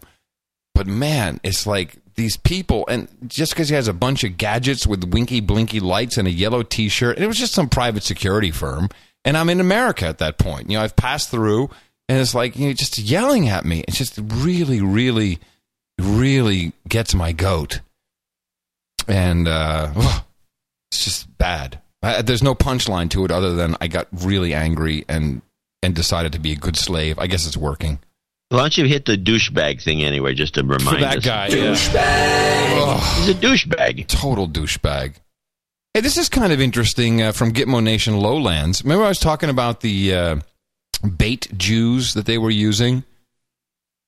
They were, the guys with yarmulkes, and I guess they use some Orthodox bait Jews, and they have little, strings and braids and stuff. Bait Jews. So apparently the Dutch internal intelligence operation, it's called the AIVD, I'm not quite sure how to translate it, they ran a radical Muslim website for about a year, trying to get people to post stuff. Honeypot, yeah. Total honeypot. And that is now leaked out. How that information leaks out is always interesting. But they did say they got 150 members of the forum, and they've got all of their information. So if you posted anything on that, expect a knock on the door one of these days. Yeah. But nothing better than the report that comes out of Gitmo Nation East. This is a great story, and there's some great video that goes with it, too. Not appropriate to play on the air, because if you don't see it, it's not really any good. So the cops stopped this guy, 70 years old, for not wearing his seatbelt. And so they're going to write him up. And the guy's like, "Well, I've had a heart attack, and I need my heart medication. I don't feel very good right now, so, I got to go." So the guys are writing him up for a ticket because he wasn't wearing a seatbelt. And the guy actually thinks like he's done. He didn't know that they were writing him up for a ticket. He thought, they're done, whatever. And so he drives off. And they pursue him at a high-speed chase, the high speed being exactly 40 miles an hour, which was the speed limit. The guy's driving in his Range Rover.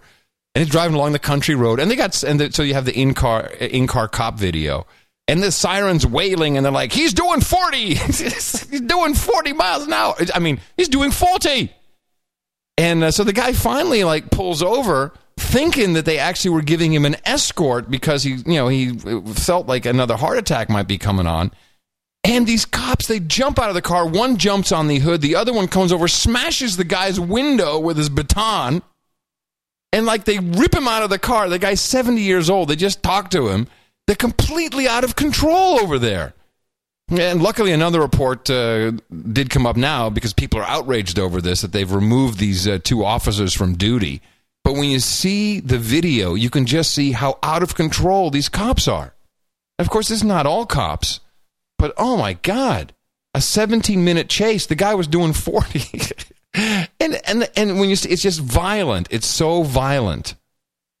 It's just out of control. That is bad. And if you're not a good little That's slave, like the idiots that busted some kid for the lemonade stand. Because she didn't have the necessary paperwork. Yeah, she didn't have the permit. They're walking around a fair, like busting kids with a lemonade stand. Go, you have to have a permit, you stupid slave kid. It's amazing. Yeah, well, this is just getting worse by the minute. Here's a classic. Here's a story for you.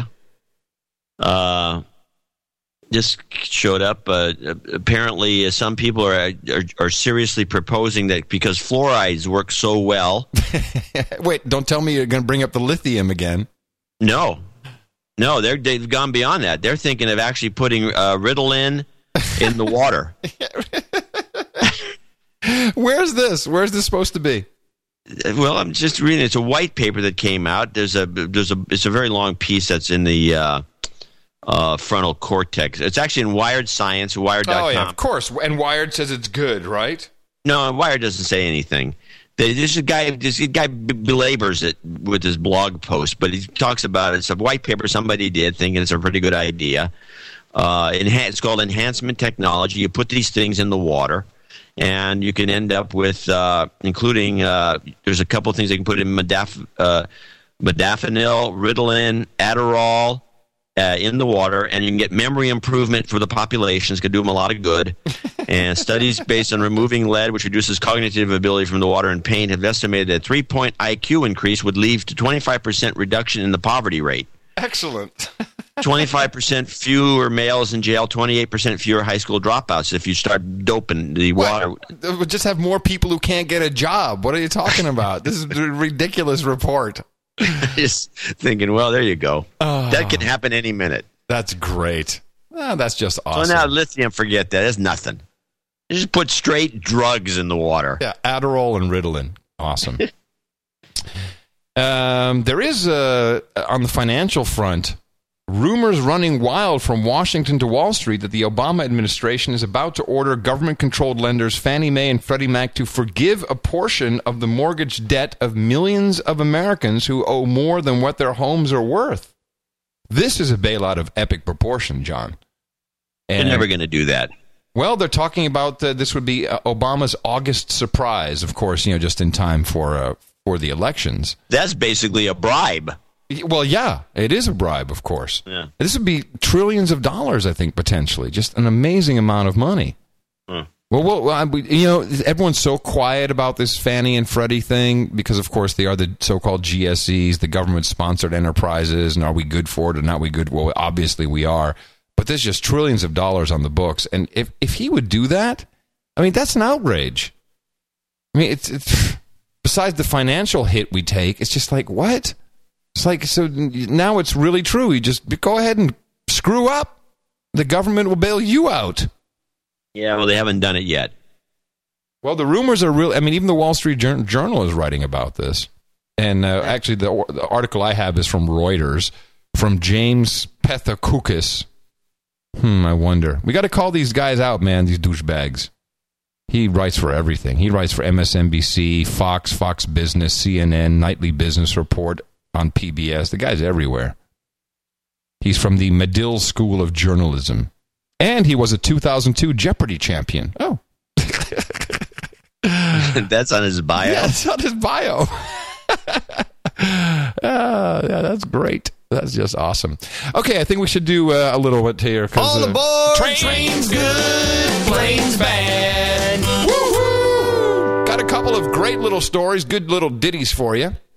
First of all, I noticed both at LAX and at Houston International, that is known as George Bush Airport, the signage for Siemens trains. It's really, it catches your eye. These are big plasma displays that are strategically placed. They're not fixed. They are on stands. And you walk by and you see this train from left to right on the screen, and it says the economy grows at 230 miles per hour. They are really plugging it big time. And it works because you catch it. You know, you're in the actual airport looking at a promo for trains. Just wanted to point that out. China, now rumored that the maglev trains in China within 3 years will hit 1,000 kilometers per hour, which is, wow, that's like that's like over 500 miles per hour. 1,000 kilometers is more like 700 miles an hour. No, it's 1.8. So, yeah, no, you're right, 1.6. It's fast, let's put it that way. Yeah, that's going to be some mess when it piles up. Yeah. Delaware study examines north-south passenger rail. Apparently, there is a nationwide study that has been commissioned under the stimulus bill. I'm looking at the so they're spending $1 million to examine the feasibility of rail service from Newcastle County south to Dover, which I guess is a small little thing here. Where is the part here? Oh, here it is. Financed mostly by the federal government. It's all a part of the stimulus package. So it literally says here there's a national call that everyone has to evaluate high-speed rail. That certainly didn't sell it to me that way.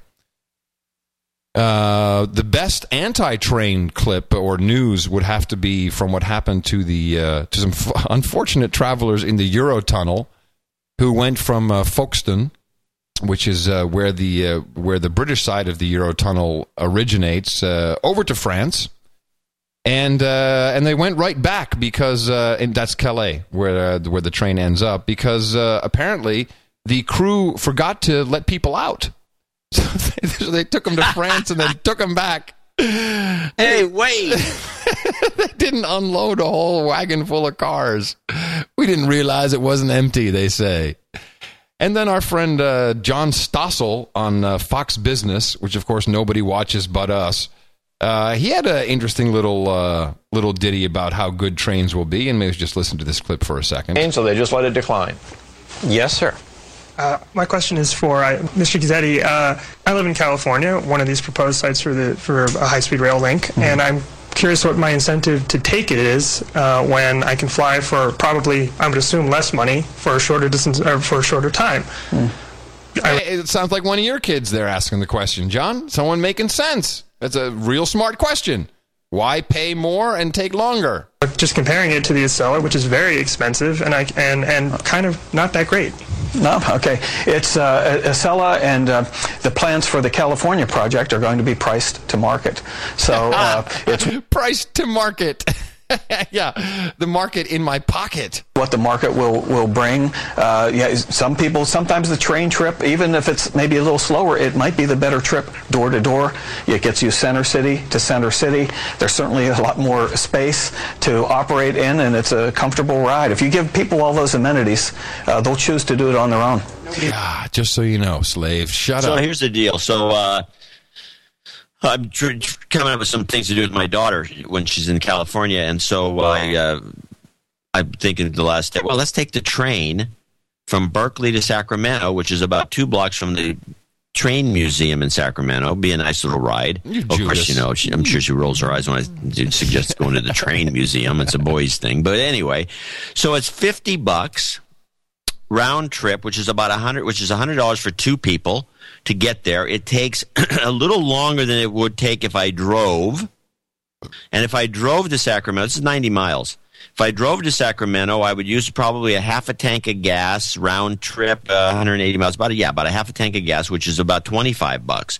So I would have spent $25. I would have had a car in Sacramento. I would have gotten there faster, and I would have saved $75 on the train trip.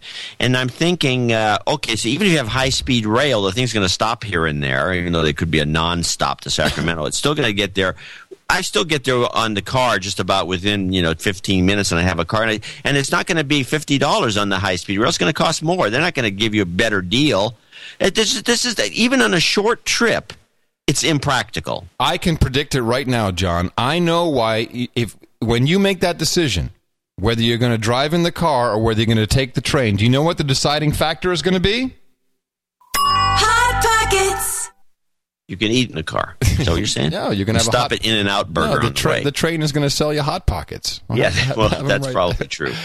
But anyway, it's just there's no practical.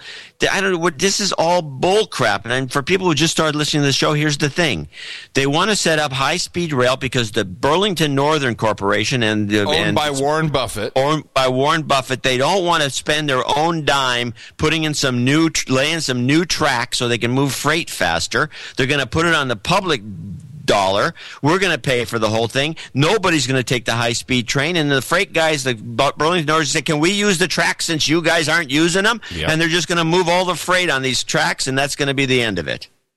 But there is a win. There's a big win for planes, John. And you, as an aviator, I love it when we've got a big win. There's a new movie coming out, and I've got the trailer. I only need to play a little bit of it, but when you hear it, you'll be like, yay, go planes, because we are pulling ahead of the Hill and Knowlton cabal to shove trains down our throats.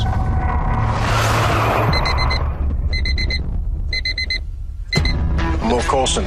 We're working together today at train 1206. Is there a problem? I just don't like working at a damn daycare center. I don't like working at a retirement home, so. All right. 20th Century Fox presents Unstoppable. Out here, you get killed. Married? Sort of. It's a long story. How about you? You married? Got 2 beautiful daughters. Wait for it. Inspired by true events. What do we do when we get to a railroad crossing?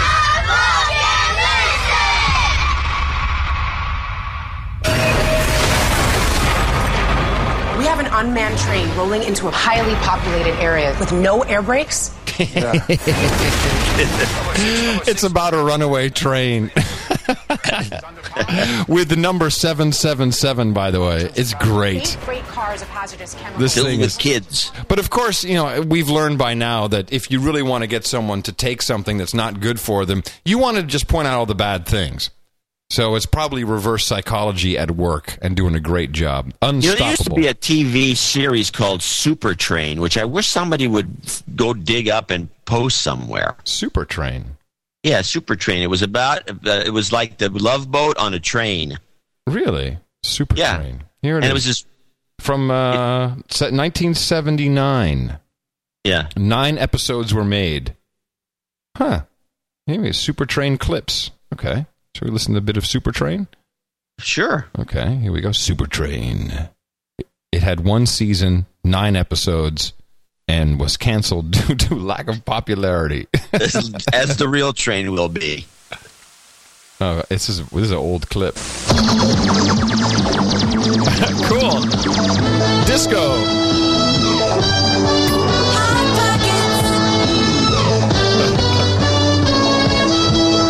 This is great. I love the pew, pew, pew. They should bring this back. This thing looks great. This is the opening, I guess? I guess. Is there any dialogue? Just shots of the train going. This thing looks futuristic, man. It's awesome. Wow. I got to put this in the No Agenda TV section. Hold on a second. That's awesome. Well, no, I'll put it in the planes and trains. Wow. No, it's just a whole series of the train. This thing looks great, though. It looks like a DeLorean. And it's going really fast. Oh, yeah, it screams. So, they got bowling alleys on this train and everything. Really? What do you say there's a remake? We could probably get government money to remake it. That's good thinking. Yeah, if we had a whole series, while the getting's good. Super Train 2010. Let me just see what other things we have to wrap up here before we... Oh, by the way, anyway. Go ahead. Well, I think I do. I have one more clip. I'm not sure. No, I don't think so. I don't see anything. No, I don't think so. Okay. Okay, from the... Science! Okay.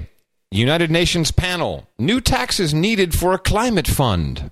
Oh yeah. They're trying to get us to pay international taxes. We're not taxed enough in this country. Now, I think I have said on several occasions we will wind up paying carbon taxes, and we will wind up paying those to the bank. The bank will either be the IMF or the World Bank, or maybe even the Bank of International Settlements. Who knows? But we're going to wind up paying these taxes, carbon taxes, to a bank. It's not going to be to any organization. It's just going to be to a bank. You watch. This is going to happen. British economist Nicholas Stern told international climate negotiators Thursday, government regulation and public money also will be needed to create incentives for private investment in industries that emit fewer greenhouse gases.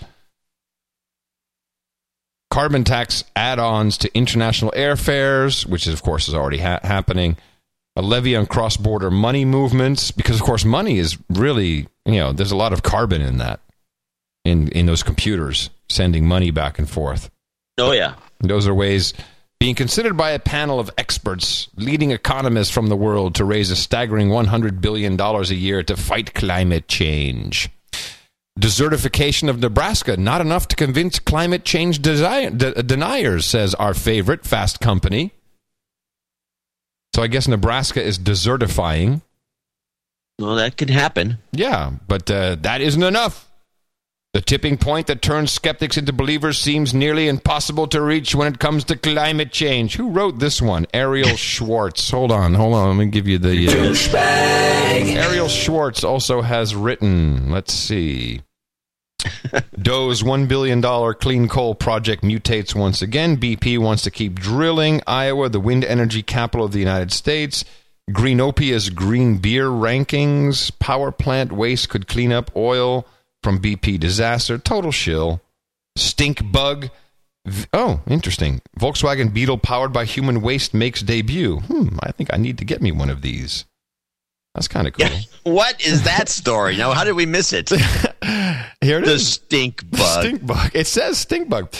Electric cars seem downright inefficient compared to the bio bug. A Volkswagen Beetle rigged to run on biogas or methane gas generated from human waste during the sewage treatment process. I want me one of these, John. I want a poop beetle. That's great.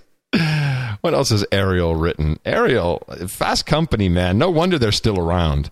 No wonder they hire people like Robert Scoble. It's clear. It's clear they're in the Ministry of Truth. Sends these guys cash.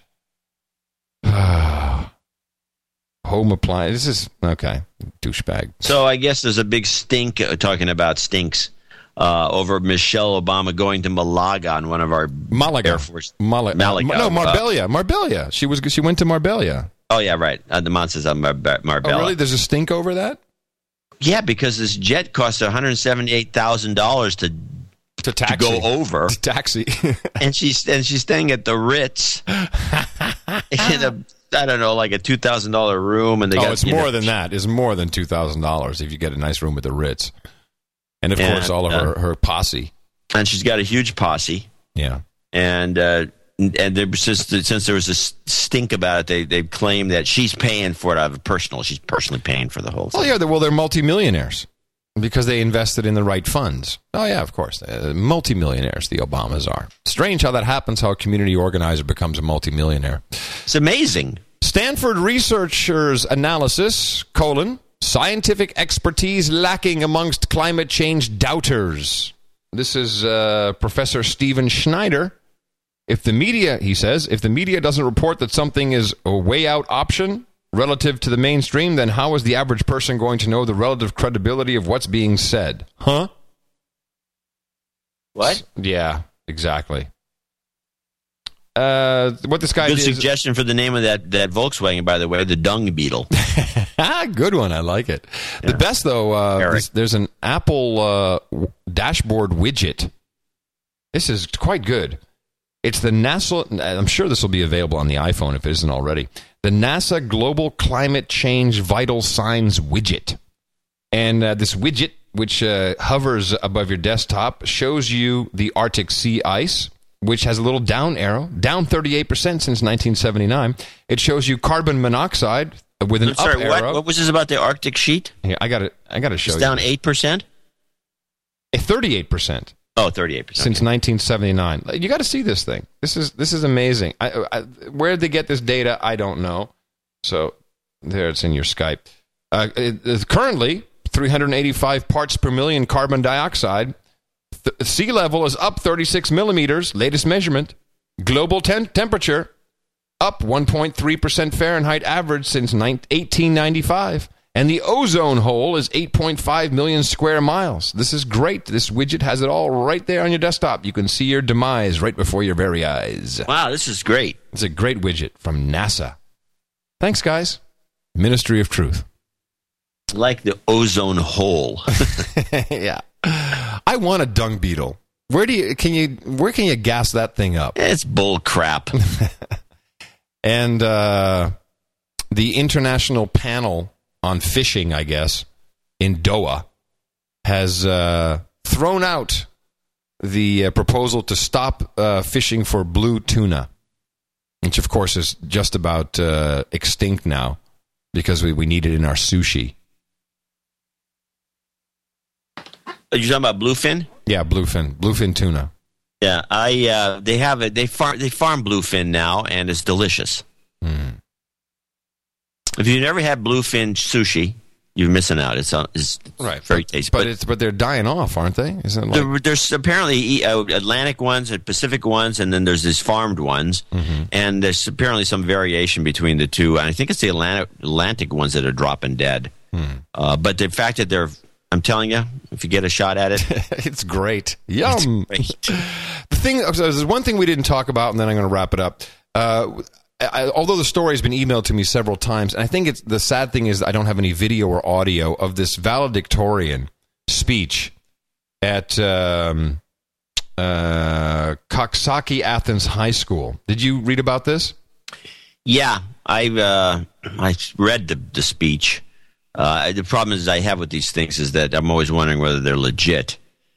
Because I remember the time there was, you get once in a while one of these things goes through the net and it's sometimes. Okay. Well, maybe that's why we haven't brought it up. But if anyone has any audio of this Erica Goldson, apparently valedictorian in her commencement speech, she essentially said, "I'm a good slave." It's like, I learned how to take tests good. I didn't learn anything. I'm just a slave to the system. The system is broke. That's essentially what she said, which it was a great speech if that's what she said. I agree. I would like to have a video, and there's got to be video of it. Sure. There's always video. That's why it's kind of weird that it hasn't cropped up yet. Then from the Milk in Baggies, got a note from one of our producers in Gitmo Nation Red in Russia. They've had milk in bags for years, apparently, as has Gitmo Nation Great White North in Canada. Yeah, the Canadians sent us some notes about this. But I don't know, I've been up there, and I go to Canada quite a bit, actually. And I go to the store all the time because I always like to drink something, buttermilk usually locally. Yeah. And I don't remember seeing the milk in the bags up there. When is this new? Because I haven't been up there for a year, maybe. Well, they say it's been going on for years. I don't know. Anyway, maybe what we're perceiving as in a bag is not what's going on. So I want to wind up today's show with a post-show clip which was sent to me on YouTube, and it is titled "You Are a Slave to the Government." I can't find where this is from, who it is. It's clearly some dramatized piece. It's well shot. It doesn't look very new. The posting of it is June 13th, 2008, but it's a beautiful little piece which I want to play. After, John, I share with you the new poster for Yogi Bear the movie. And I'm going to give you this link on Skype right now, and you tell me that this isn't the most is this Yogi Bear in 3D, which will be coming out. By the way, somebody did send me the clip of the girl giving this speech. It's hard to hear her, but I think it's real. Okay. Well, send it to me. We'll see if we can play it. So take a look at this Yogi Bear in 3D and tell me that isn't the pedo bear. Look at it. Look at it, man. It's the pedo bear. I swear to God. Someone took the pedo bear, and if you don't know what that is, Google it. And they made it into the Yogi Bear 3D. Possibility. Look at it. Yeah, I'm looking. So? Does it look like the pedo bear or what? Well, now that you mention it, the Yogi Bear may have always looked like the pedo bear. Although this one's extremely different. It's kind of creepy, actually. It's frightening is what it is. It's out of control. And we are out of time. That's what we are.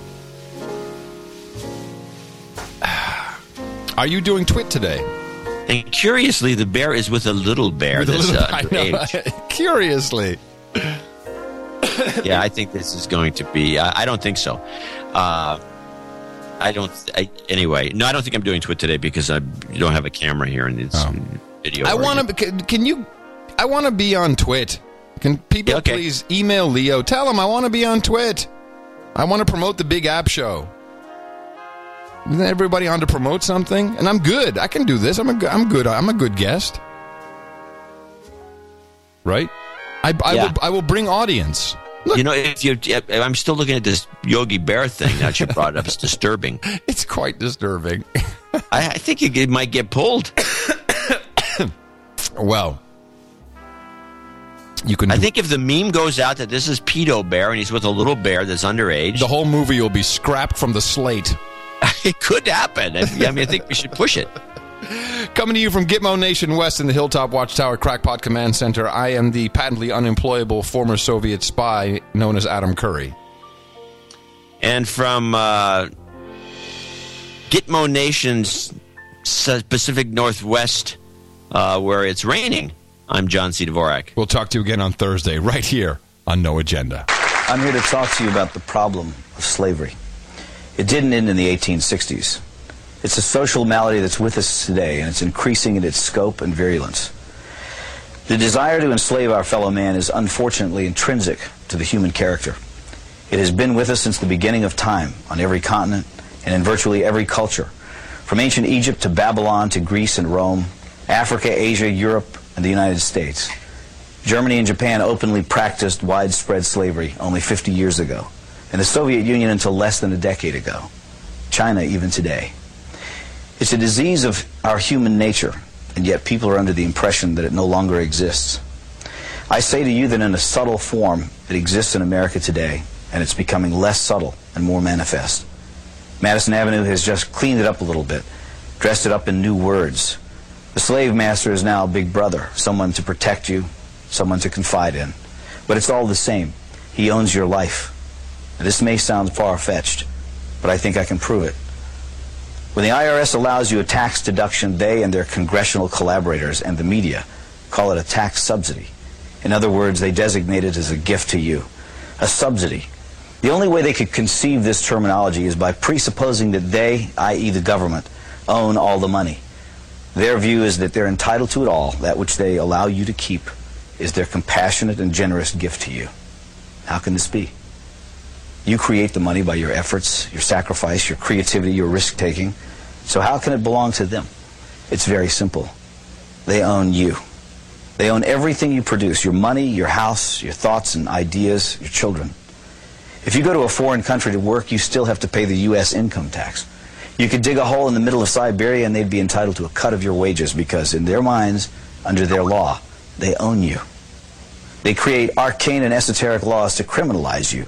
You may try, but you can't obey them. You can't even understand them without a lot of professional help.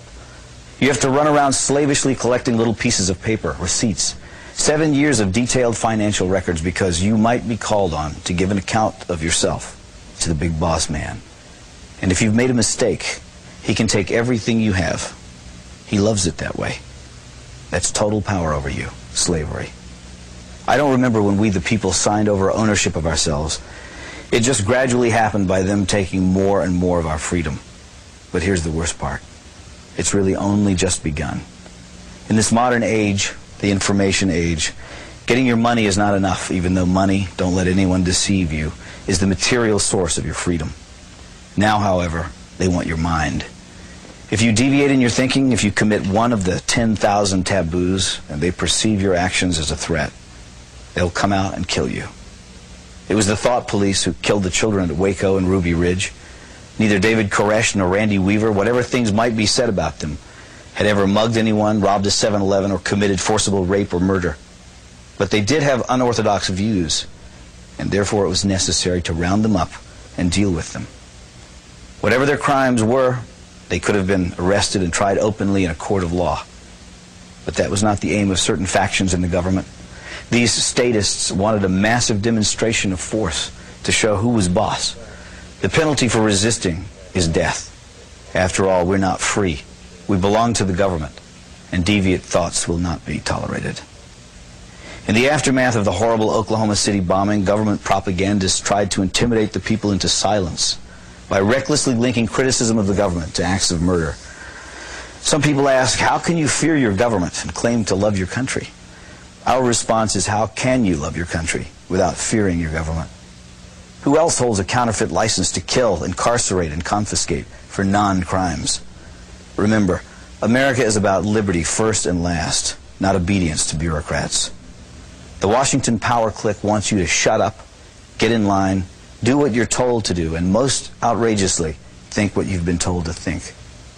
We have hundreds of politicians and thousands of lobbyists crawling all over Washington, thinking of ways to control you, to extend their will over you, to subvert your freedom and replace it with their will, to capture, that is, to steal your life force. And so we should all be very angry, because anger is the engine that drives our will to resist. And without resistance, without awareness, they will take it all. That's not just politically perverse, it's a sin against mankind, because freedom is actually sacred. Drop an ant into a jar and seal the lid. It will spend the rest of its life trying to get out. It has nowhere to go, but it wants to be free. That is its nature. It's the way every living thing is made. Once, a long time ago, I saw something at the zoo, a wolf lying in its cage. I thought about how this magnificent animal was the end product of millions of years of evolutionary design. A nose that could detect the faintest scent, ultrasonic hearing, eyes that could see in the dark, teeth and jaws capable of crushing thick bone, heart and lungs that could run him for hours in a sub-zero blizzard. And yet there he was, lying forlorn and full of despair. He was well fed. He had a clean habitat and water and medical care. So what was the problem? He was sick with the knowledge that his wonderful powers would never be exercised again. And so he lay there, his head on his paws, staring blankly ahead at perhaps some imaginary forest that he could never reach because there were bars around him. They had not killed his body, but they were destroying his soul. God gave Adam and Eve freedom, even though he knew they would invite death into the world. That's how important freedom is in the divine scheme of things. And that's why we urge you to defend it, always. You can take that to the bank.